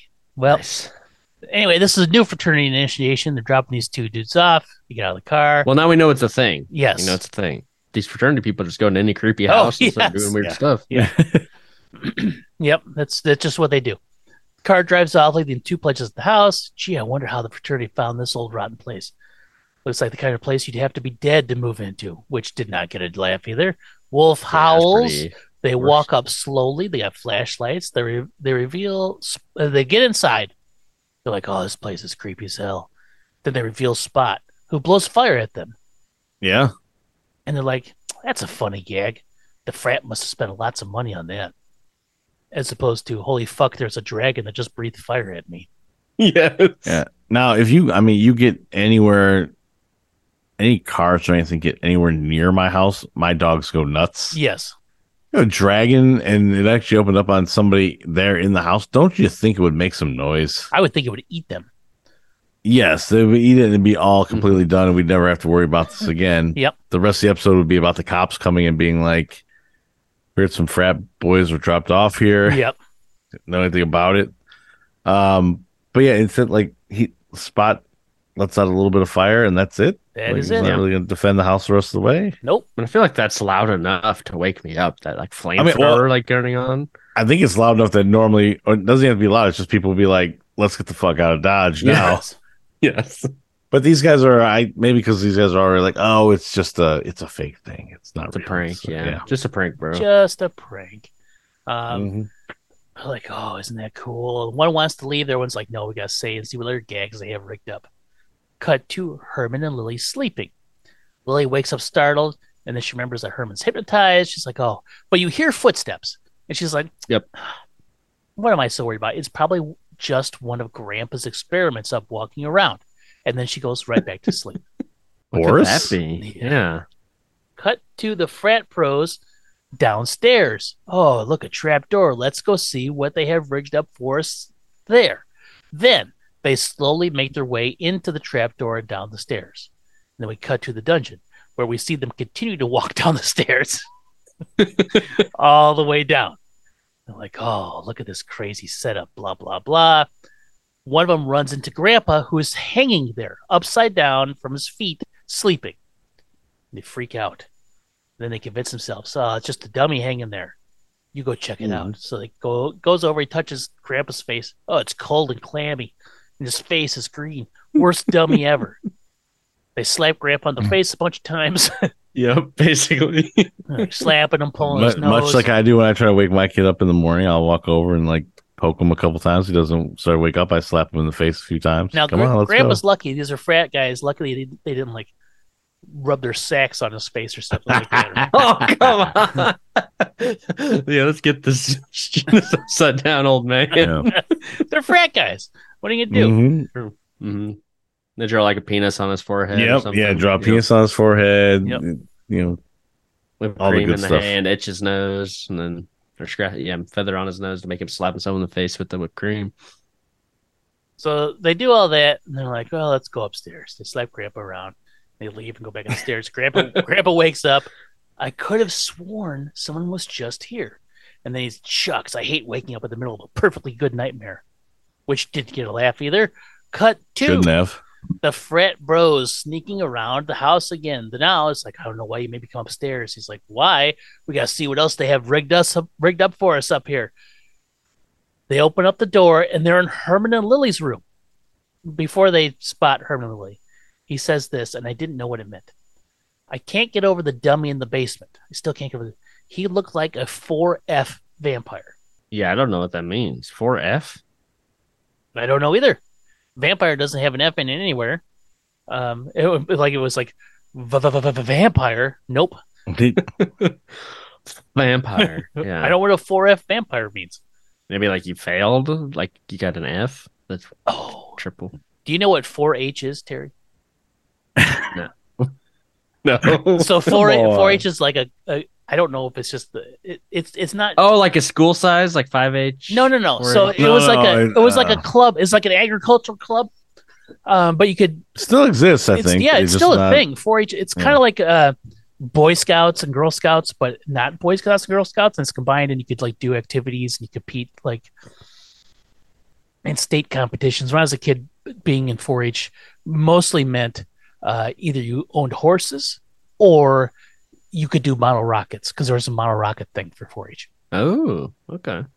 But it had lots of different things in it. Maybe 4F was like some sort of something like 4-H. I don't know. But it could be, yeah, like a lesser version of that or something. Yeah, probably. I mean, F comes first in the alphabet before H, so probably. Yep. H is more superior, clearly. 4F classification in the U.S. Selective Service System identifies a person as unfit for military service. Oh, maybe that's what it is. Wow. That's probably what it means. A vampire unfit for military service.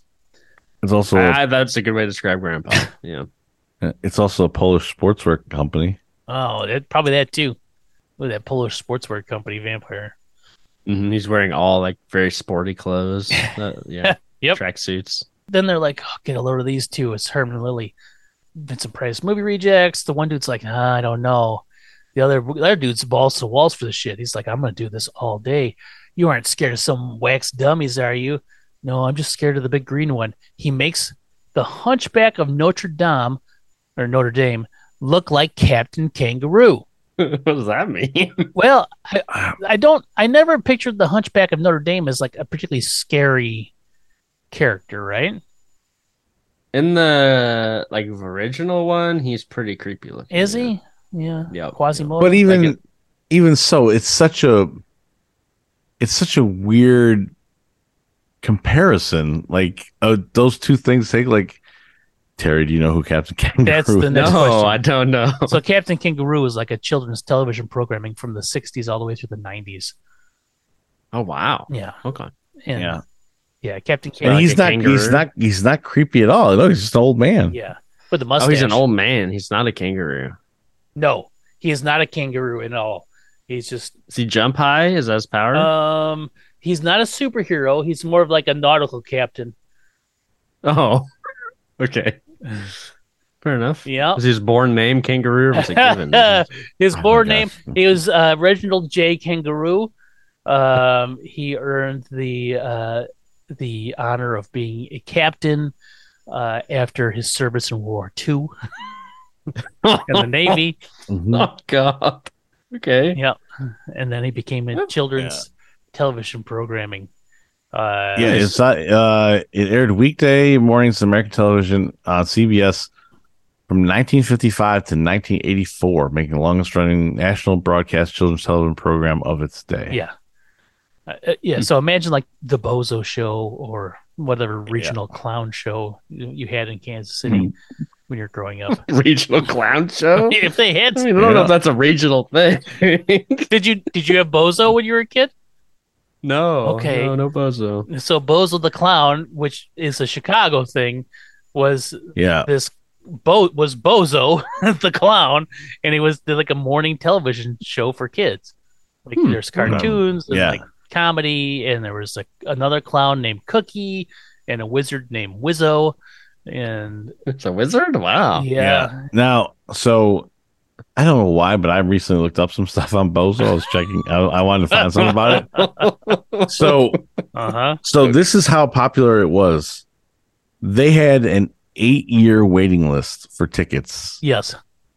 And they said if you factor in the weekends, because they only did 5 shows Monday through Friday, it was a 10-year wait list to get on their show. Yep. Jeez. Okay. Yeah. So I mean, it was huge, and I remember knowing somebody in grade school who got to go. Yeah. Yeah, and the whole thing was you get to play the grand prize game. So so one of the big things they did it was filmed in front of a live studio audience, right? Always. Mm-hmm. And it probably had about 200 people in the audience, parents and kids, and they would do this thing where it's like it's time for the grand prize game. Kids would go fucking bonkers because then they would do this camera. They had 2 arrows, one on each side, pointing, and they would just pan the camera all around. And if it stopped on this kid, that's who got to play the grand prize game. So, cool. So the kid would go up, and there was the Bozo buckets. There were 6 buckets, and you had to stand in the line at the very first one and drop a ping pong ball in each bucket consecutively. And each bucket had prizes, right? So you drop it in the first one, like, oh, you won. Like, there was always like a $50 coin or something, a $50 bill, or maybe that was the last bucket. I can't remember. But the last bucket was always a bike. Yeah, and a $100 bill. I can always remember Bozo like pulling out a $100 bill, cracking it, and then putting it in the bucket. Cracking it? You like crack money, like you pull it out straight. Yeah. Kind of like the old days, like going to your grandparents and like you see your uncle at Christmas, is like, I had seen you in a long time. Oh, I got something for you. He pulls out a $5 bill and kind of like folds it a little bit between his fingers and gives it to you like that. So Bozo would do that. So each prize would be something like, oh, and they'd be increasingly better. Like the first one's like, oh, you win Play-Doh, and the next one, oh, and there's always toys and shit like that. And then the last bucket was a $100 bill and a new Schwinn bicycle. Do you know what Schwinn bicycles are? I mean, I know what a bicycle is. It's just a brand of bicycle. It's a big. Okay. I don't know if Schwinn was just Chicagoland or not, but it was huge in Chicago, right? Okay. But then they would bring out this big drum and they'd turn the wheel, and then the kid would reach in and pull out a card, and then that was the at-home player, and then the at-home player got all the same prizes as the kid playing the Bozo buckets.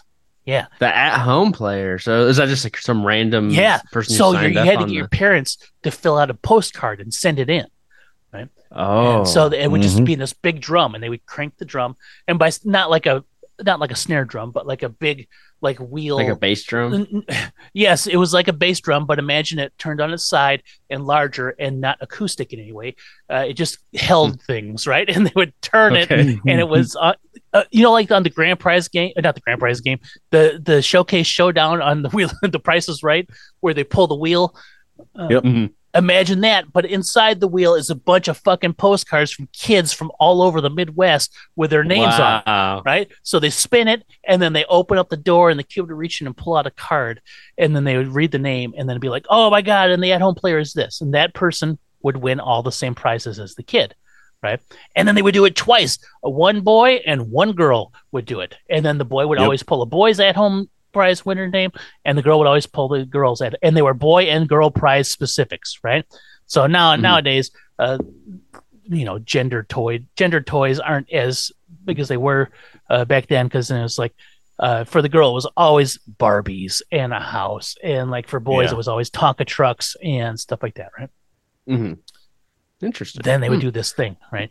That's pretty cool. That really would get kids hyped, like at home to watch. That is why there was a 10-year waiting list, was because of the grand prize game. Yeah. It wasn't. I watched it basically every day. It wasn't for the cartoons. It wasn't for Wizzo going doody doody doo and doing his magic.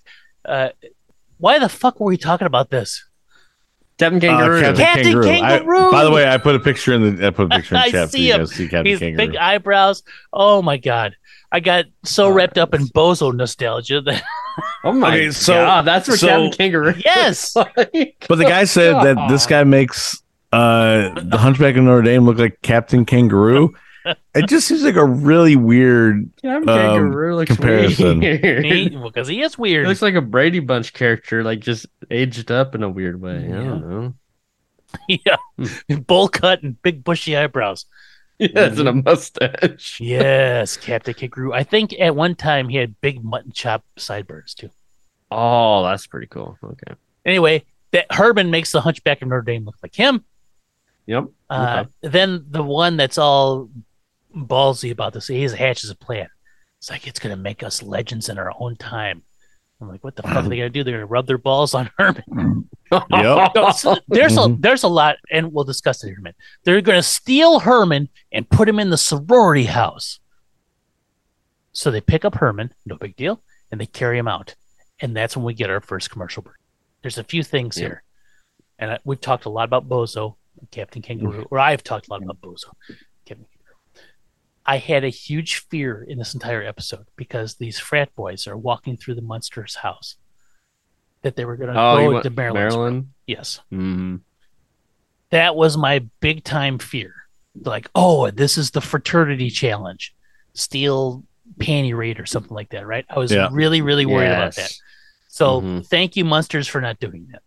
Yep, thank you for just kidnapping Herman and taking him with you. Thank you for kidnapping Herman. Yeah. And not to spoil it, but I kind of thought maybe they would go with so they drop Herman off there, and then maybe later there was going to be like a panty raid type thing happen. Yeah. But Herman was going to be there and kind of scare the crap out of the fraternity guys and, helping out the sorority maybe. I thought he would get recruited by the fraternity. He'd wake up and they'd become friends somehow, and then he was in it and acting. Chug. Yeah, he gets a new personality as a frat bro or something. That would actually be pretty entertaining. He just walks around and goes, nerds. Yep. He hates nerds. Just gives the wedgies. Yeah. But none of that happened. They're just stealing Herman and going to go sneak into a sorority and put him in there. We get our commercial break. We fade back from the commercial break. Grandpa's drinking some smoking tea and reading the paper at the breakfast table. Lily and Marilyn come running in. Emergency, Herman's missing. And Grandpa says, I thought you said it was an emergency. To that, Lily looks at him, grabs up a plate of bread or something, and then smashes it over Grandpa's head. Yeah. Yeah, that would probably hurt a lot. Yes. He doesn't seem very fazed by it, though, right? No. But he kind of just He goes, I have the feeling you're trying to tell me something. Lily and Marilyn are both worried that Herman's wandering around in a trance. Grandpa says, cool your jets. I can snap Herman out of it at any time. It's like, oh, okay. So Grandpa slowly stands up and he walks over and he stares into space. And then he goes, Herman Munster, wherever you are, snap out of the trance. Snap out of the trance. So this is all it takes to snap him out. This is all it takes. Go walk there out into the corner somewhere and just say those words, and that's all. Now, it makes me think that when Victor Frankenstein built Herman and Johann and he put in some sort of weird telepathic transceiver in their heads. Yeah. Yes. That would make a lot of sense because, I thought it was weird that Johann had a weird psychic thing, too. Yeah. I bet you're right, yeah. Yeah. I hope so. I hope I'm right. I thought it was lame that that was his incantation to snap him out. I was hoping for a rhyme or something. You know? It was a little tame for the stuff that he would normally say. Usually Grandpa says something weird and tries to make it funny and goofy, but he just basically says what he wants. Yeah. It's very direct and not bibbity floppity scrantonized. Herman, wake up from when you were hypnotized or something like that, right? Nothing yes. Like that. Yes. Nothing like that. Just a Herman, wake up. He's standing next to him. Yeah. From 20 miles away. Yeah. Yep. We have no idea the distance. True. They could be a lot farther. They could be out of state. Away. Yeah. Yeah. Cut to Herman waking up in some closet. It's like, I have no idea where I am. And he starts looking around. There's clothes hanging up, and he starts to talk to the clothes. Pardon me, ma'am. Can you tell me where I'm at? Oh my god. And then he realizes that under the hat is just the top of a hanger, and he says, "Oh, it's just a dress with no people in it," which made me laugh. I like that line. And then it's that moment he realizes he's in a girl's closet, and he freaks out.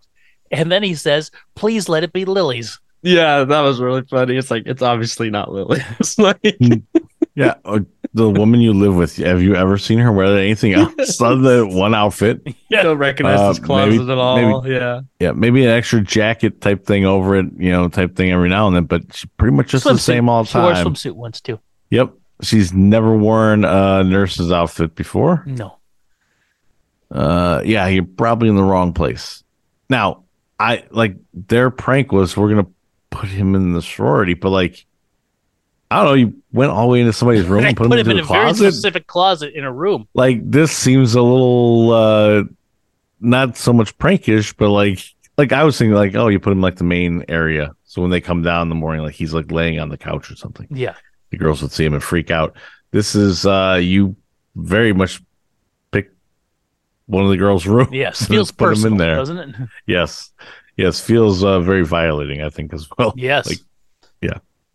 So Herman's there.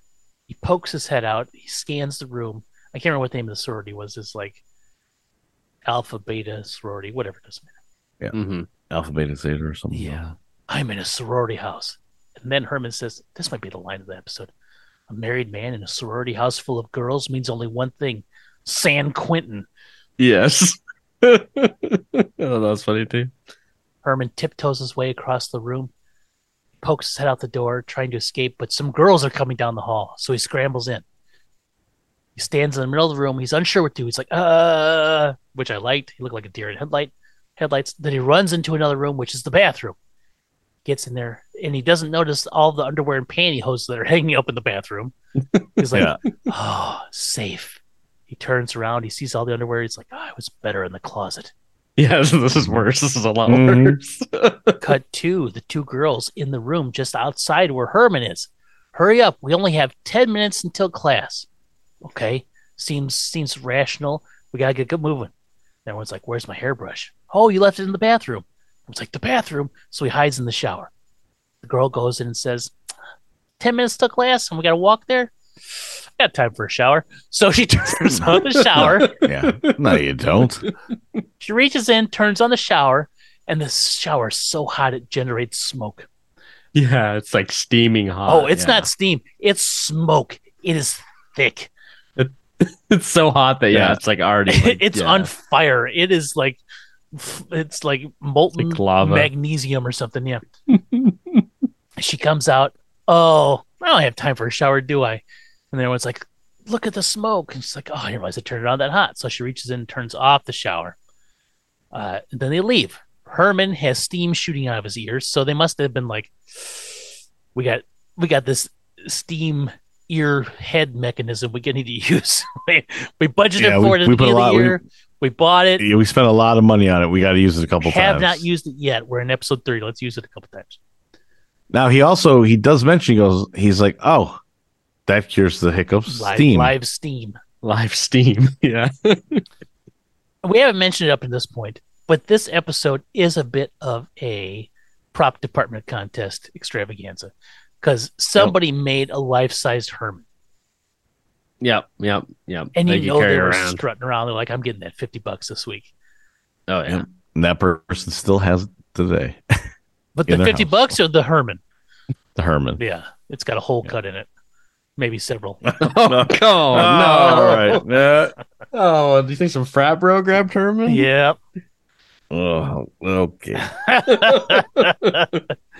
Like a piggy bank, I think. It's like a fleshlight holder. No. Okay. No. We knew what he meant the first time. Okay. Wait a minute. You didn't have to explain it anymore, Terry. So I bet I go for a pretty penny on eBay. I bet you would too. There's plenty of people. I would love the people on Twitter that are Monsters crazy would probably buy that up in a quick. I'd like if they didn't tell you that there was a weird hole in it, and then when you get it, and you're like, What the hell is this? Beat up, all faded hole. It's like, oh man, it's like something just kept getting rammed into it repeatedly over and over again. Who is this, Captain Kangaroo? It's just so smashed up over here. I bought a near mitt Herman, not a obviously fucked Herman. Fade 2. I don't think that on eBay. I don't think there's a drop down on the description for anything. Obviously, clearly been fucked. You get a pretty good discount though if it does pop up. Near mint, like new, previously clearly been fucked. Is it new, used? Fade 2. Herman coming out of the room. He's got a towel with him. He's coming out of the hallway. He's trying to figure out which way to go. He looks down, and there's 3 girls staying there talking. He's like, ah! So he sneaks across the hallway really quick. He's got the towel. He wrings it out and dumps a bunch of water. None of his movements or anything like stirs it. It's very like Metal Gear, right? It's like, oh, they're not. Yes. They don't have exclamation points over their heads. I'm going to sneak very slowly. If I don't, or like Skyrim, if the little eyeball doesn't pop open, that means they don't know I'm there. I'm undetected. Yeah, it's like a stealth mission. Yeah. So they're standing there talking, and then coming around the corner are a few girls with tennis rackets. He sees their shadow of girls with tennis rackets coming around the corner. He's like, ah! So they show the girls come around the corner. They're talking. They're like, we need to get a coat. Blah, blah, blah. And then they walk right past this giant coat rack that looks. They come around the corner and grab their jackets off of this giant Herman-sized coat rack. And they keep on walking, and they're like, I'm like, wait a minute, that is Herman with coats on him. Oh, it's Herman. Mm-hmm. And it is like Metal Gear, like where you put the box over. Yes, it is just like that. It looks. And they didn't notice when they moved the coats out of the way that there's 2 giant hands there. Nope. And they said thank you, and Herman's like anytime, and they just kept going. The 3 girls, they're still talking in the hallway. He has no clue what to do. Herman sees a phone booth, so he runs over to it. He's like, I gotta give Lily a call. She's probably worried stiff. Right when Herman gets in there, a bunch of girls doing things that my guess is people unfamiliar with what late teen to early 20s women did assumed they would do. So 2 girls walk by. They're holding a root beer float. It has 2 straws in it, and they're both drinking out of it as they walk by. Like, interesting. Herman's like, whew, nice, safe. Oh, wait, here comes another girl. So he ducks down, and she's got a giant ice cream cone. I'm like, what the fuck? There's like an ice cream. It's like it's ice cream social. Raise money for the sorority. There's like a soda shop, like connected to the sorority house. Whatever, I don't know. Then the phone rings and nobody looks. Herman answers it real quick, and he does this. This phone's been disconnected. He does this like his best. I'm a woman, effeminate voice, and hangs up. Yeah, it's very high pitch. Yep. And he goes to call Lily, he ducks down so nobody can see him in the phone booth, and his hand reaches up and dials. We cut to Lily and Grandpa right by the phone when it starts ringing, and that's when we get the following clip. Hello? Herman! Oh, you great big green lump of sweetness. You're safe. That's right there, it's me, your great big green lump of sweetness, but I'm not safe. He's in some sort of danger. Herman, are you there? Are you there? I'm here, dear. I'm here, and I'm in big trouble. You've got to help me. Oh, well, you tell us where you are, and Grandpa will be right over to rescue you. You poor lost baby. Good. I'm in the Alpha Kappa sorority house. Sorority house? Why, you 2-bit girl chaser. And here I was worried about you, and you're down there playing den mother to a bunch of co-eds. No. Is he a girl chaser or is he being den mother? That's very two separate things. Two separate, yeah. 2 different. I think den mother's more accurate to the Herman character. I mean, unless it's an episode of Bosom Buddies, I guess, maybe. But. Yeah, maybe. Terry, do you know what Bosom Buddies is? No. So is a sitcom in the early 80s featuring Tom Hanks and somebody else. I can't remember. And they wanted to work at this place. The only way they get a job there is if they were women. So, and guess where this goes? Mm-hmm. They pretend to be women, and then they have to live in this apartment together that's women only. I don't remember, but yeah, I think like it also involves like it's a woman only apartment complex of some sort. So yeah, they constantly have to dress up like it. But also like when they're not, they also have the girls that they fall in love with there as well. Yes, their girlfriends live there, and they had to pretend to be women. Yeah. And they're I see. So like the girlfriends didn't realize that they lived there. Yes. So they're like best friends with the girl versions, but also they're dating the boy version. Something along those lines. And they're bosom buddies. And bosom because they have to have fake bosoms. Yep. I see. So and they're buddies. And they're buddies. They're best friends. Okay, well that makes sense. With bosoms. Right. Now, here's the thing. When Herman was in there on the phone with Lily, he had to duck down again. And two girls walked by, one with a guitar and one reading a book. Yep. So whoever's like, there's girls walking on the sorority house. What do girls in sorority houses do? They play tennis. They stand in the hallway and talk. They eat lots of ice cream. They have a guitar and they read books. That's what they do. And they stay out very late and get back like 10 minutes before class as well. Yes. They comb their hair. They do they hang all sorts of pantyhose up in their bathroom. All sorts of stuff. So Lily hears that it's like, oh, you're out chasing co-eds. Great. Hangs up on him. Herman's frustrated. It's like, you understand, Lily? Ugh. He wants to leave, but the two girls are coming back. So he's like, he gets out of the phone booth. He's like, I don't know what to do. But those two girls that went to class, their class hasn't even started yet. It hasn't been 10 minutes. They're coming back, and Herman freaks out. He's like, I don't know where to go. So he does the most logical thing and runs back into the room. Yep, makes sense. What's the last place you'd expect them to go? So yes, because they were on the way to class. Makes sense. Herman is thinking logically. The girls come up, and they're talking about skiing. They're like, oh, first you go on this side or something like that, and then you swish on this side.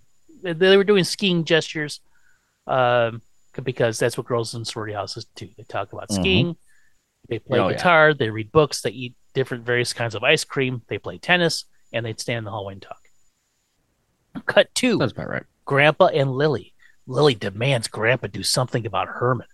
Grandpa declares, I got Herman into this mess, and I'll get him out. Make way, it's Count Dracula to the rescue. And he points in the air. What the heck? And then we get a high-speed run where he runs off, and he goes to the basement, takes a bat pill, falls down, flies up as a bat, comes flying out. Lily, we get an amazing close-up of Lily going, go, Grandpa, go. Yes. The bat blasts through the front door, leaving a bat symbol-shaped hole that Lily steps up and stares out of it. In the most peculiar of ways, her eyes are big, and she's looking around, almost like somebody's directing her to more, keep looking more. And she's looking harder and harder and harder. And it goes on for a very long time. And I enjoyed it so much. There's something it's like 30 to 45 seconds worth of from when she tells Grandpa to do something about it to after she's standing there staring out. Mm-hmm.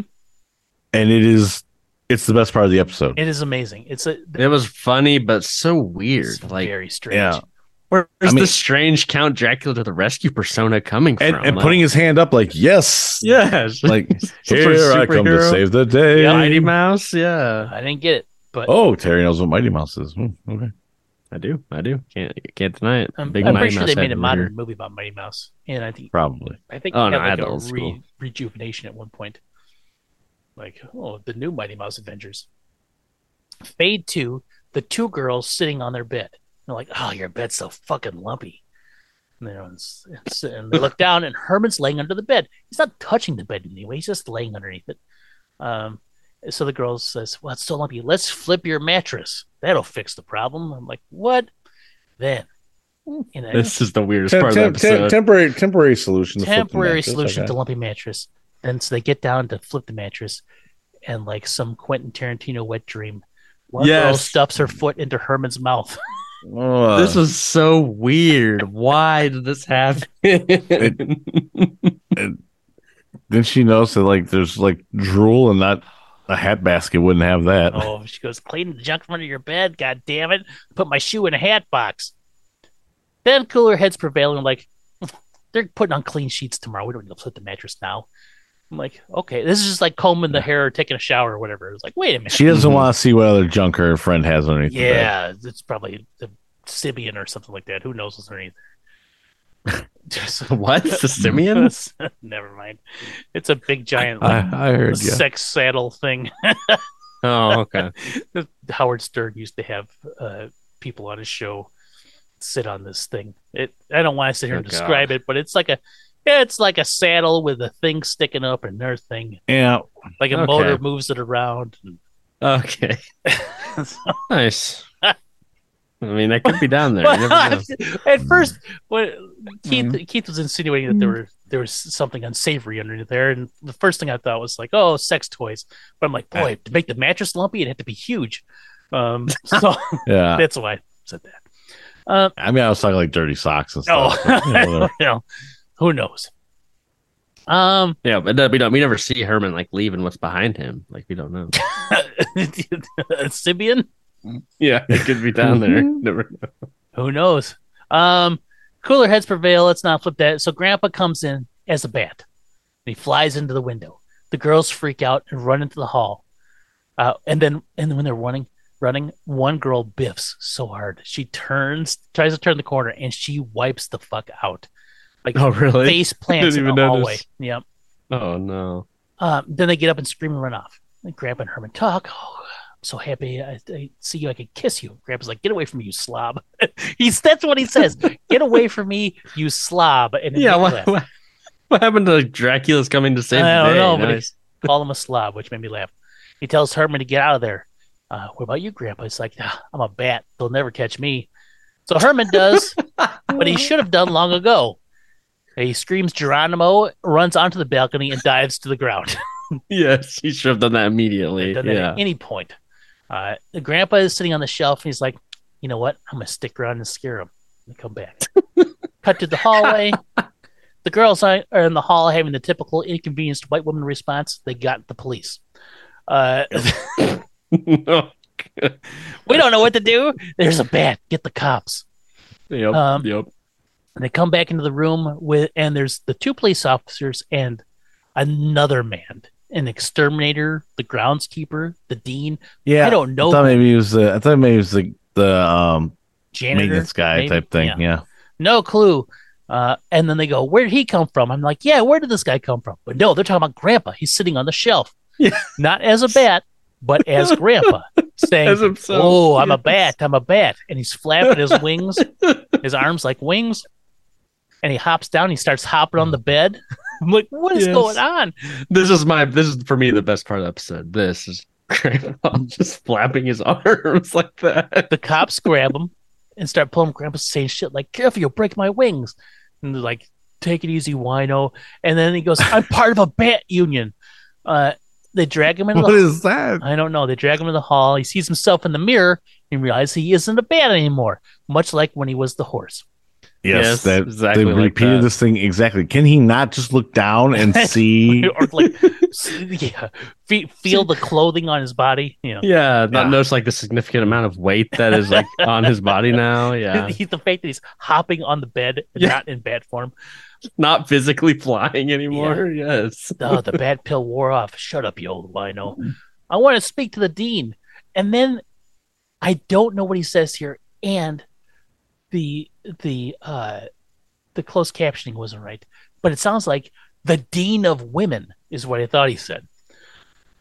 He wants to see the dean of women. The dean of women. Final. I mean, it's a all women's college, maybe. I guess the dean of women. Then we get the final commercial break. Now remember, we have had a nonstop cavalcade of laughter up at this point. Yes, a chuckle fest. A regular chuckle fest. Clear your minds. Take a deep breath. Yep. Prepare yourself, because whatever happens now will be funnier than the rest. We fade back into the monsters eating breakfast. We almost had a whole episode on a breakfast scene, other than Grandpa reading the paper, but that could have been any time of the day. But no, we got breakfast. Eddie is very excited to tell the kids at school that his own grandfather was a jailbird. not a jailbird, a jail bat. Now, I heard jail bat, but the closed captioning looked like it said bait. Jail bait? Yes. And then I'm like, that's kind of funny, but it's not what I said. It said bat. Lily thinks it was awfully nice of the police to release Grandpa into their custody. And then Herman says, what was the charges again? Chicken chasing? I have no idea I don't know what that means. I don't either. Grandpa takes offense, but the first thing I thought of was the non-flattering terminology from 90s hip-hop of chicken head.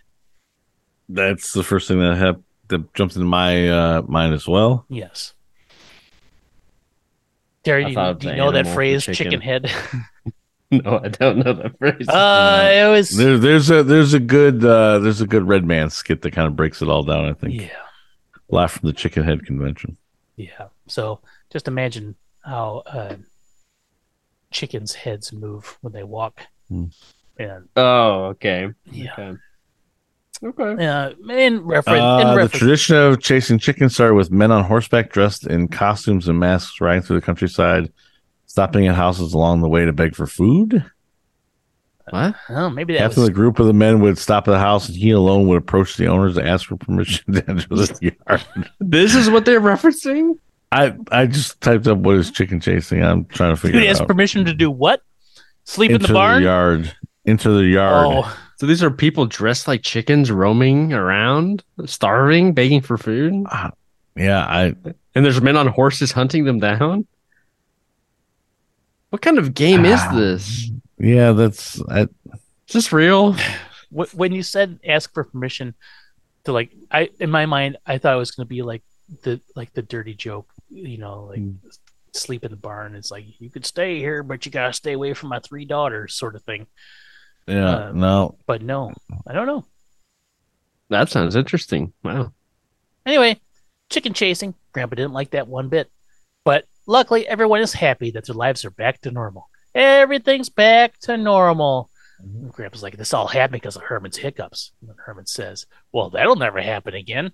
He's eating like a cracker or some sort of crispy thing. He's laughing. Belvita. Yes. He's eating a Belvita breakfast crisp, whatever he's doing, right? He's got like this churlish little grin on his face. Mm-hmm. That'll never It's like a long pause. The camera lingers as he's kind of just smirking to himself. And then he hiccups. And the table explodes. And everyone's like, we're getting the fuck out of here. They leave. Yeah, they're not down to help him this time. So then Herman hiccups again, and the lights fall. Then he hiccups again, and the hot water heater collapses in front of him. And then he hiccups again, and he falls over backwards in his chair. Credits! Funniest possible thing. Funniest. Yep. I knew it was coming, but it did make me laugh. The classic rule of 4s when it comes to Munster comedy. Yes. Well, after the Munsters did it, they had to say, God, they perfected it. We got to change the rules. Rules of 3s from now on. Four laugh moments is just way too much. We got to cut it down one. People were dying, literally dying of laughter. Oxygen deprivation after laughing for hours on it. They couldn't handle it. Well, there was season 2, episode 30, Herman's Sorority Caper. What'd you guys think? Yeah, this is what we're gonna get the rest of the way through. It just there's at least like the part of the clip you play at the beginning with Grandpa, doing the motorboat thing and all. It's stupid, but it's just so ridiculous to see and makes it kind of funny. And then also, when Grandpa, to the rescue, Grandpa, Dracula to the rescue thing, and that whole little sped up minute long thing are very funny. But this episode is just dumb. The whole concept of it is just stupid. Yeah, the concept is dumb. I will agree with that. But I actually like this episode. It was the premise itself is very forced, I guess. Off to a bad start with the beginning of the episode where those random college kids show up right after the Munsters leave and decide this is where they're going to do their pranking or whatever. And it just doesn't make a lot of sense what they do, but the situations themselves that Herman finds himself in are pretty funny, I thought. The hiccuping was kind of funny. Grandpa flapping around like a bat, even though he wasn't a bat. I really like that. A lot of funny moments and a very iffy premise, but I laughed out loud a few times, which that's a pretty good sign for the Munsters. So, like, I think one of the things that could have helped out was like if they had something where like the two guys who took the thing over and put it in the sorority house, maybe like you saw them have to interact with like those other two girls. Yeah, they kind of just disappear. Like why did they pick this sorority house? Why did they pick those particular two girls' room? Like what's the whole point behind doing this? Like their connection to this whole thing, besides them just trying to pull some like crazy frats, unless that's the only one on campus. Also, this is probably this place Maryland goes to school, I'm guessing. Maybe. It seems close by. They might not even get into the fraternity because they didn't stay the whole night there. They left, so yeah, that's true. Yeah, they did. Yeah, but yeah, there's just some things missing to me. Like logical things missing. Why I would expect them at this point in time, the Munsters episode is, who knows? But it does have a few good like laugh moments. But I'm running out of steam on this show. So, well, I'm gonna tell you what, I really enjoyed this episode. Yes. Wow. There's just a level of absurdity to it that was just like hit a lot of buttons for me. Yes, the premise is absolutely stupid, and you could tell that this episode was devised of, we gotta think of things to do. What about Herman in a sorority house? And they couldn't figure out how to get him there, right? Yep. And they had another script where Herman's got the hiccups. Yeah. And they realized, hey, we only have 3 episodes still to write, so maybe we could combine these two. And then there's one guy in the back corner that was like, "Oh man, what about the Herman sucking toe episode?" It was like, he's been begging for this the whole season. Fine, we'll throw that in there. Yeah, we're not guaranteed to be re-signed next, so it might be our last 3 episodes. Just put it in there. Put it in there. Quentin Tarantino's dad or something like that. Yes. Yeah. I don't know. There's just something about this episode. I really enjoyed it. I thought it was very funny. Like I thought it was like a bunch of weird, absurd things that kind of fell into a story somehow. But I laughed at this episode probably more than I laughed at most episodes. Your kid's looking at you weird. Like, yeah, like he doesn't normally laugh at this. What's it ranks up there for me with the Fregosi Emerald for this season, as far as like. Yeah, I would agree. It's probably second best after Fregosi. Yeah, like Emerald. This episode, there's something about it. I don't know. And yeah, it's dumb. It's dumb as all hell. But I don't know. That's what gave it. Like for me, it didn't have to make sense. Like to me, it didn't have to make sense because of the hiccup setup, right? Like if hiccups are catalyst here, and it's like the dumbest thing possible, anything can happen in this episode, and it did. And then Lily looking out that bat hole. Oh my god, I couldn't stop laughing at that. Mm-hmm. That's the episode art. Is that right there? She's got this crazy stare looking out the bat hole. Anyway, I enjoyed it. You don't want to stare out the bat hole for too long. The bat hole might look back. Yeah, yes, look into my bat hole. Where is she? Where's Lau? Yeah, where's Lily? Well, we know what he said. Oh man, there's four reviews for this episode, and they're all of varying lengths. Oh my god. Clicking the little down arrow. Okay, I'm going to start shortest to longest. Okay. On September 4th of 2020, Loja had this to say. Love Yvonne, love Bonnie. Great out-of-the-house adventure. Best of all worlds, and the drive-in to boot. Well, you can see the drive-in. No stars. No one found it helpful. That was it. Wow. Yep. Okay. I like that. I didn't find it helpful either, so okay. Next one, August 26th, 2021, relatively recently. PMI ICOCI, Pimisoci hyphen 18908 had this to say: as dumb as they come. And no episode of the Munsters could ever lay claim to being otherwise, notwithstanding the occasional not too contemporaneous social phenomena or the occasional contemporaneously notable guest star, mostly pro sports figures for some reason.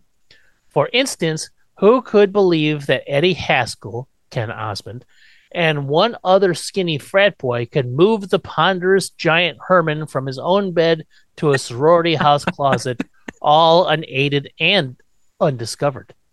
But it was fun to see a very young and very brunette Bonnie Franklin. 0 out of 4 found this helpful. 6 out of I agree. 6 out of 10. 6 out of 10. Wow. Then, okay. I'm going to say this one for last. Then, on June 19th, 2017, the J Cowboy 22 had this to say. Oh. Herman develops devastating hiccups after a night at the local drive-in movie, watching a scary, frightening feature. Scary and frightening seems redundant.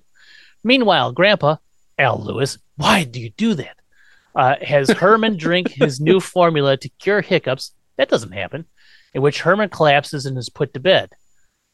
Enter 2 college teens, Dave Macklin as... What? So, Dave Macklin as, parentheses, Phil, and a familiar to the studio, Ken Osmond as John, no parentheses. The 2 youths enter 1313 Mockingbird Lane, parentheses, Herman's home, uninvited. Oh my God, really? They just broke in as part of a college initiation. They go down to the dungeon as the rest of the monsters are sealed up in their coffins upstairs, except for Grandpa, who hangs upside down when he rests. The 2 freshmen boldly go upstairs to the master bedroom when they find Lily and Herman fast asleep. Phil has an idea. Why not take the monster body, Herman's, and place it in the Alpha Kappa sorority house? They somehow carry the hefty Herman out of his dusty, cobweb-infested chateau and off to the local college. The next morning, Herman wakes up in the girls' dormitory, dodging hanging nylons and watching a young-looking Bonnie Franklin in curlers. I don't remember curlers. Well, she kind of curlers. Herman manages a phone call to his wife, Lily. When Herman explains to his wife where he is, Lily is infuriated. Grandpa steps it. I skipped the line, and I thought I said steps it to the beaver. Steps in to save him. Watching this episode makes me yearn for more episodes of Leave It to Beaver. For the later generations, the Eddie Haskell character on the surface was well-groomed and impeccably dressed, respectful of authority figures, and especially older women, using his cheesy, patronizing methods of praise, i.e., that's a lovely dress you're wearing, Mrs. Cleaver. Once he was alone with his peers, the real Eddie emerges as a bully and conniving schemer. All of us grew up with our share of Eddies throughout our lives. Ken Osmond withdrew from show business and did a stint in the Army and then on to the LAPD working in the Vice Squad. Cop. Wow. Ken was decorated for bravery and other awards during What is happening? I don't know. Other awards during his time it's a skooma on the police force. 1 out of 3 found it helpful.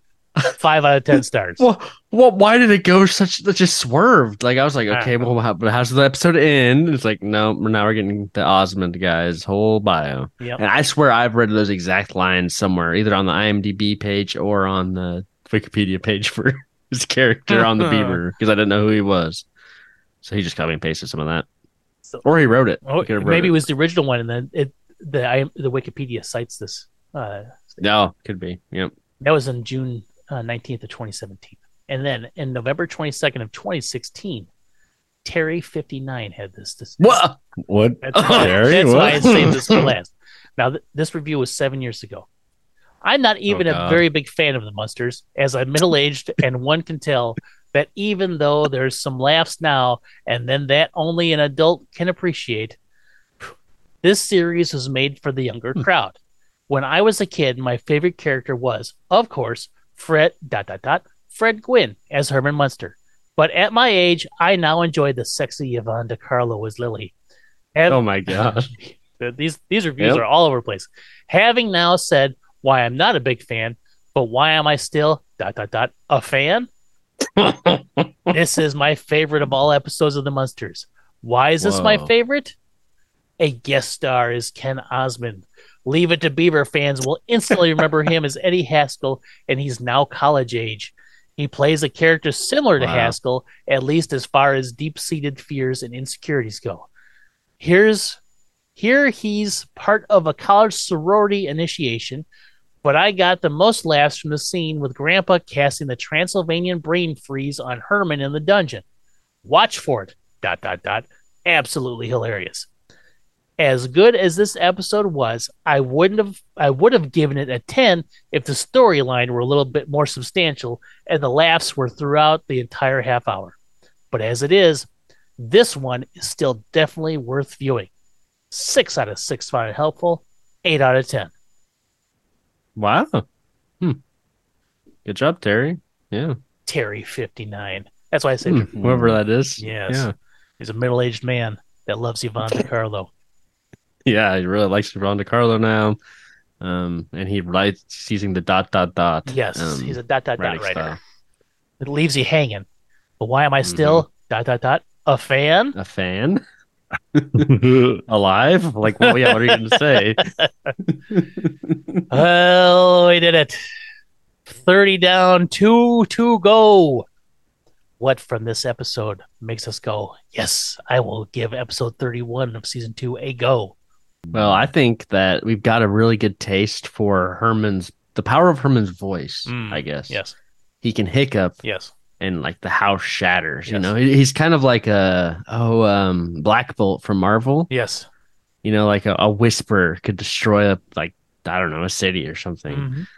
I want to see that progress. Like what happens when he burps? What happens when he, flatulence? Like how exactly, like how much power is like each of these things? I want to see the scaling, like power scaling. Like, to what degree of mayhem does each of these cause? I'm going to need them all in one episode. Like, when he sneezes, because that's probably, like, huge. Unless he's one of those people who, like, really muffles their sneezes, then maybe not. No. That's what we need to find out, What if Herman's like a sneezer? Yeah. Like, he just, like, kind of, like, sighs. He, like, just bottles it in. yeah, just one of those sneezes that's not even recognizable as a sneeze. You're like, did he just cough or what happened? Shoot, I have powerful sneezes that sometimes I could knock down a house. Herman better have some big, giant ass sneezes too. Yeah, he just sneezes and like the camera pans and like the neighborhood, like down a line, all the houses have just been like blown away. Like a view from space just shows like a meteor strike. Everything's just decimated. The Earth has like been shot off of orbit, just slowly floating out of orbit away from the sun. The Earth now has rings because so much of the crust has been destroyed. Yeah, because Herman ran into allergy season. Mm-hmm. Hay fever. Mm-hmm. The thing that's getting me ready to come back for another episode is knowing I only have maybe 2 Ezra Stone episodes left. That's all there is. There's only 2. Wow, two you're right. left. Only 2 left. Mm-hmm. 2 Ezra Stones left. I'm still waiting for more big character reveals. It's going to be one hell of a finale, because I'm expecting Marilyn to finally come out of her shell. I think she's going to take her shoes off in the house. Whoa! Yeah. Oh, really? Yeah, take them off at the door. Ugh, God, how dirty the house is. Yeah. Disgusting. It's not dirty. Still have socks on at least. Yeah, she'll have socks on. Oh, okay, that's fine. I don't want to go too crazy. Yeah, but yeah, she'll just walk around. Just be comfy. Just letting it, hanging loose a little bit. Yeah. You don't have to wear shoes all the time. Let that part of your personality shine, Marilyn. Let's do it. Yeah, the more relaxed side of Marilyn. The sock wearing kind. Yeah, she's never very relaxed. And I'm gonna regret my hope because she's probably wears toe socks or something like that. Oh, maybe. Yeah. Socks with each individual toe. Yeah. Maybe she wears those toe shoes. Oh God. Oh, toe shoes exist? Yeah. Yeah. My brother-in-law, he at least at one time was kind of big into them. That's what he would wear everywhere. Yeah. Are they comfy? He said it helped with like his plantar fasciitis and stuff. Yeah. What if you wore like toe shoes and like wore them in Crocs or something like that? Right?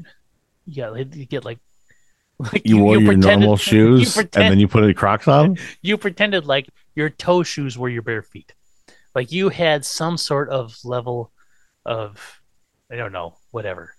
You like symbiosis? You've like merged with it. Yeah, you just don't recognize bare feet. You have to have toe shoes on, and then you buy shoes that are like way too big to accommodate your toe shoes going in. Fit on the toe shoes because that's like your natural state now.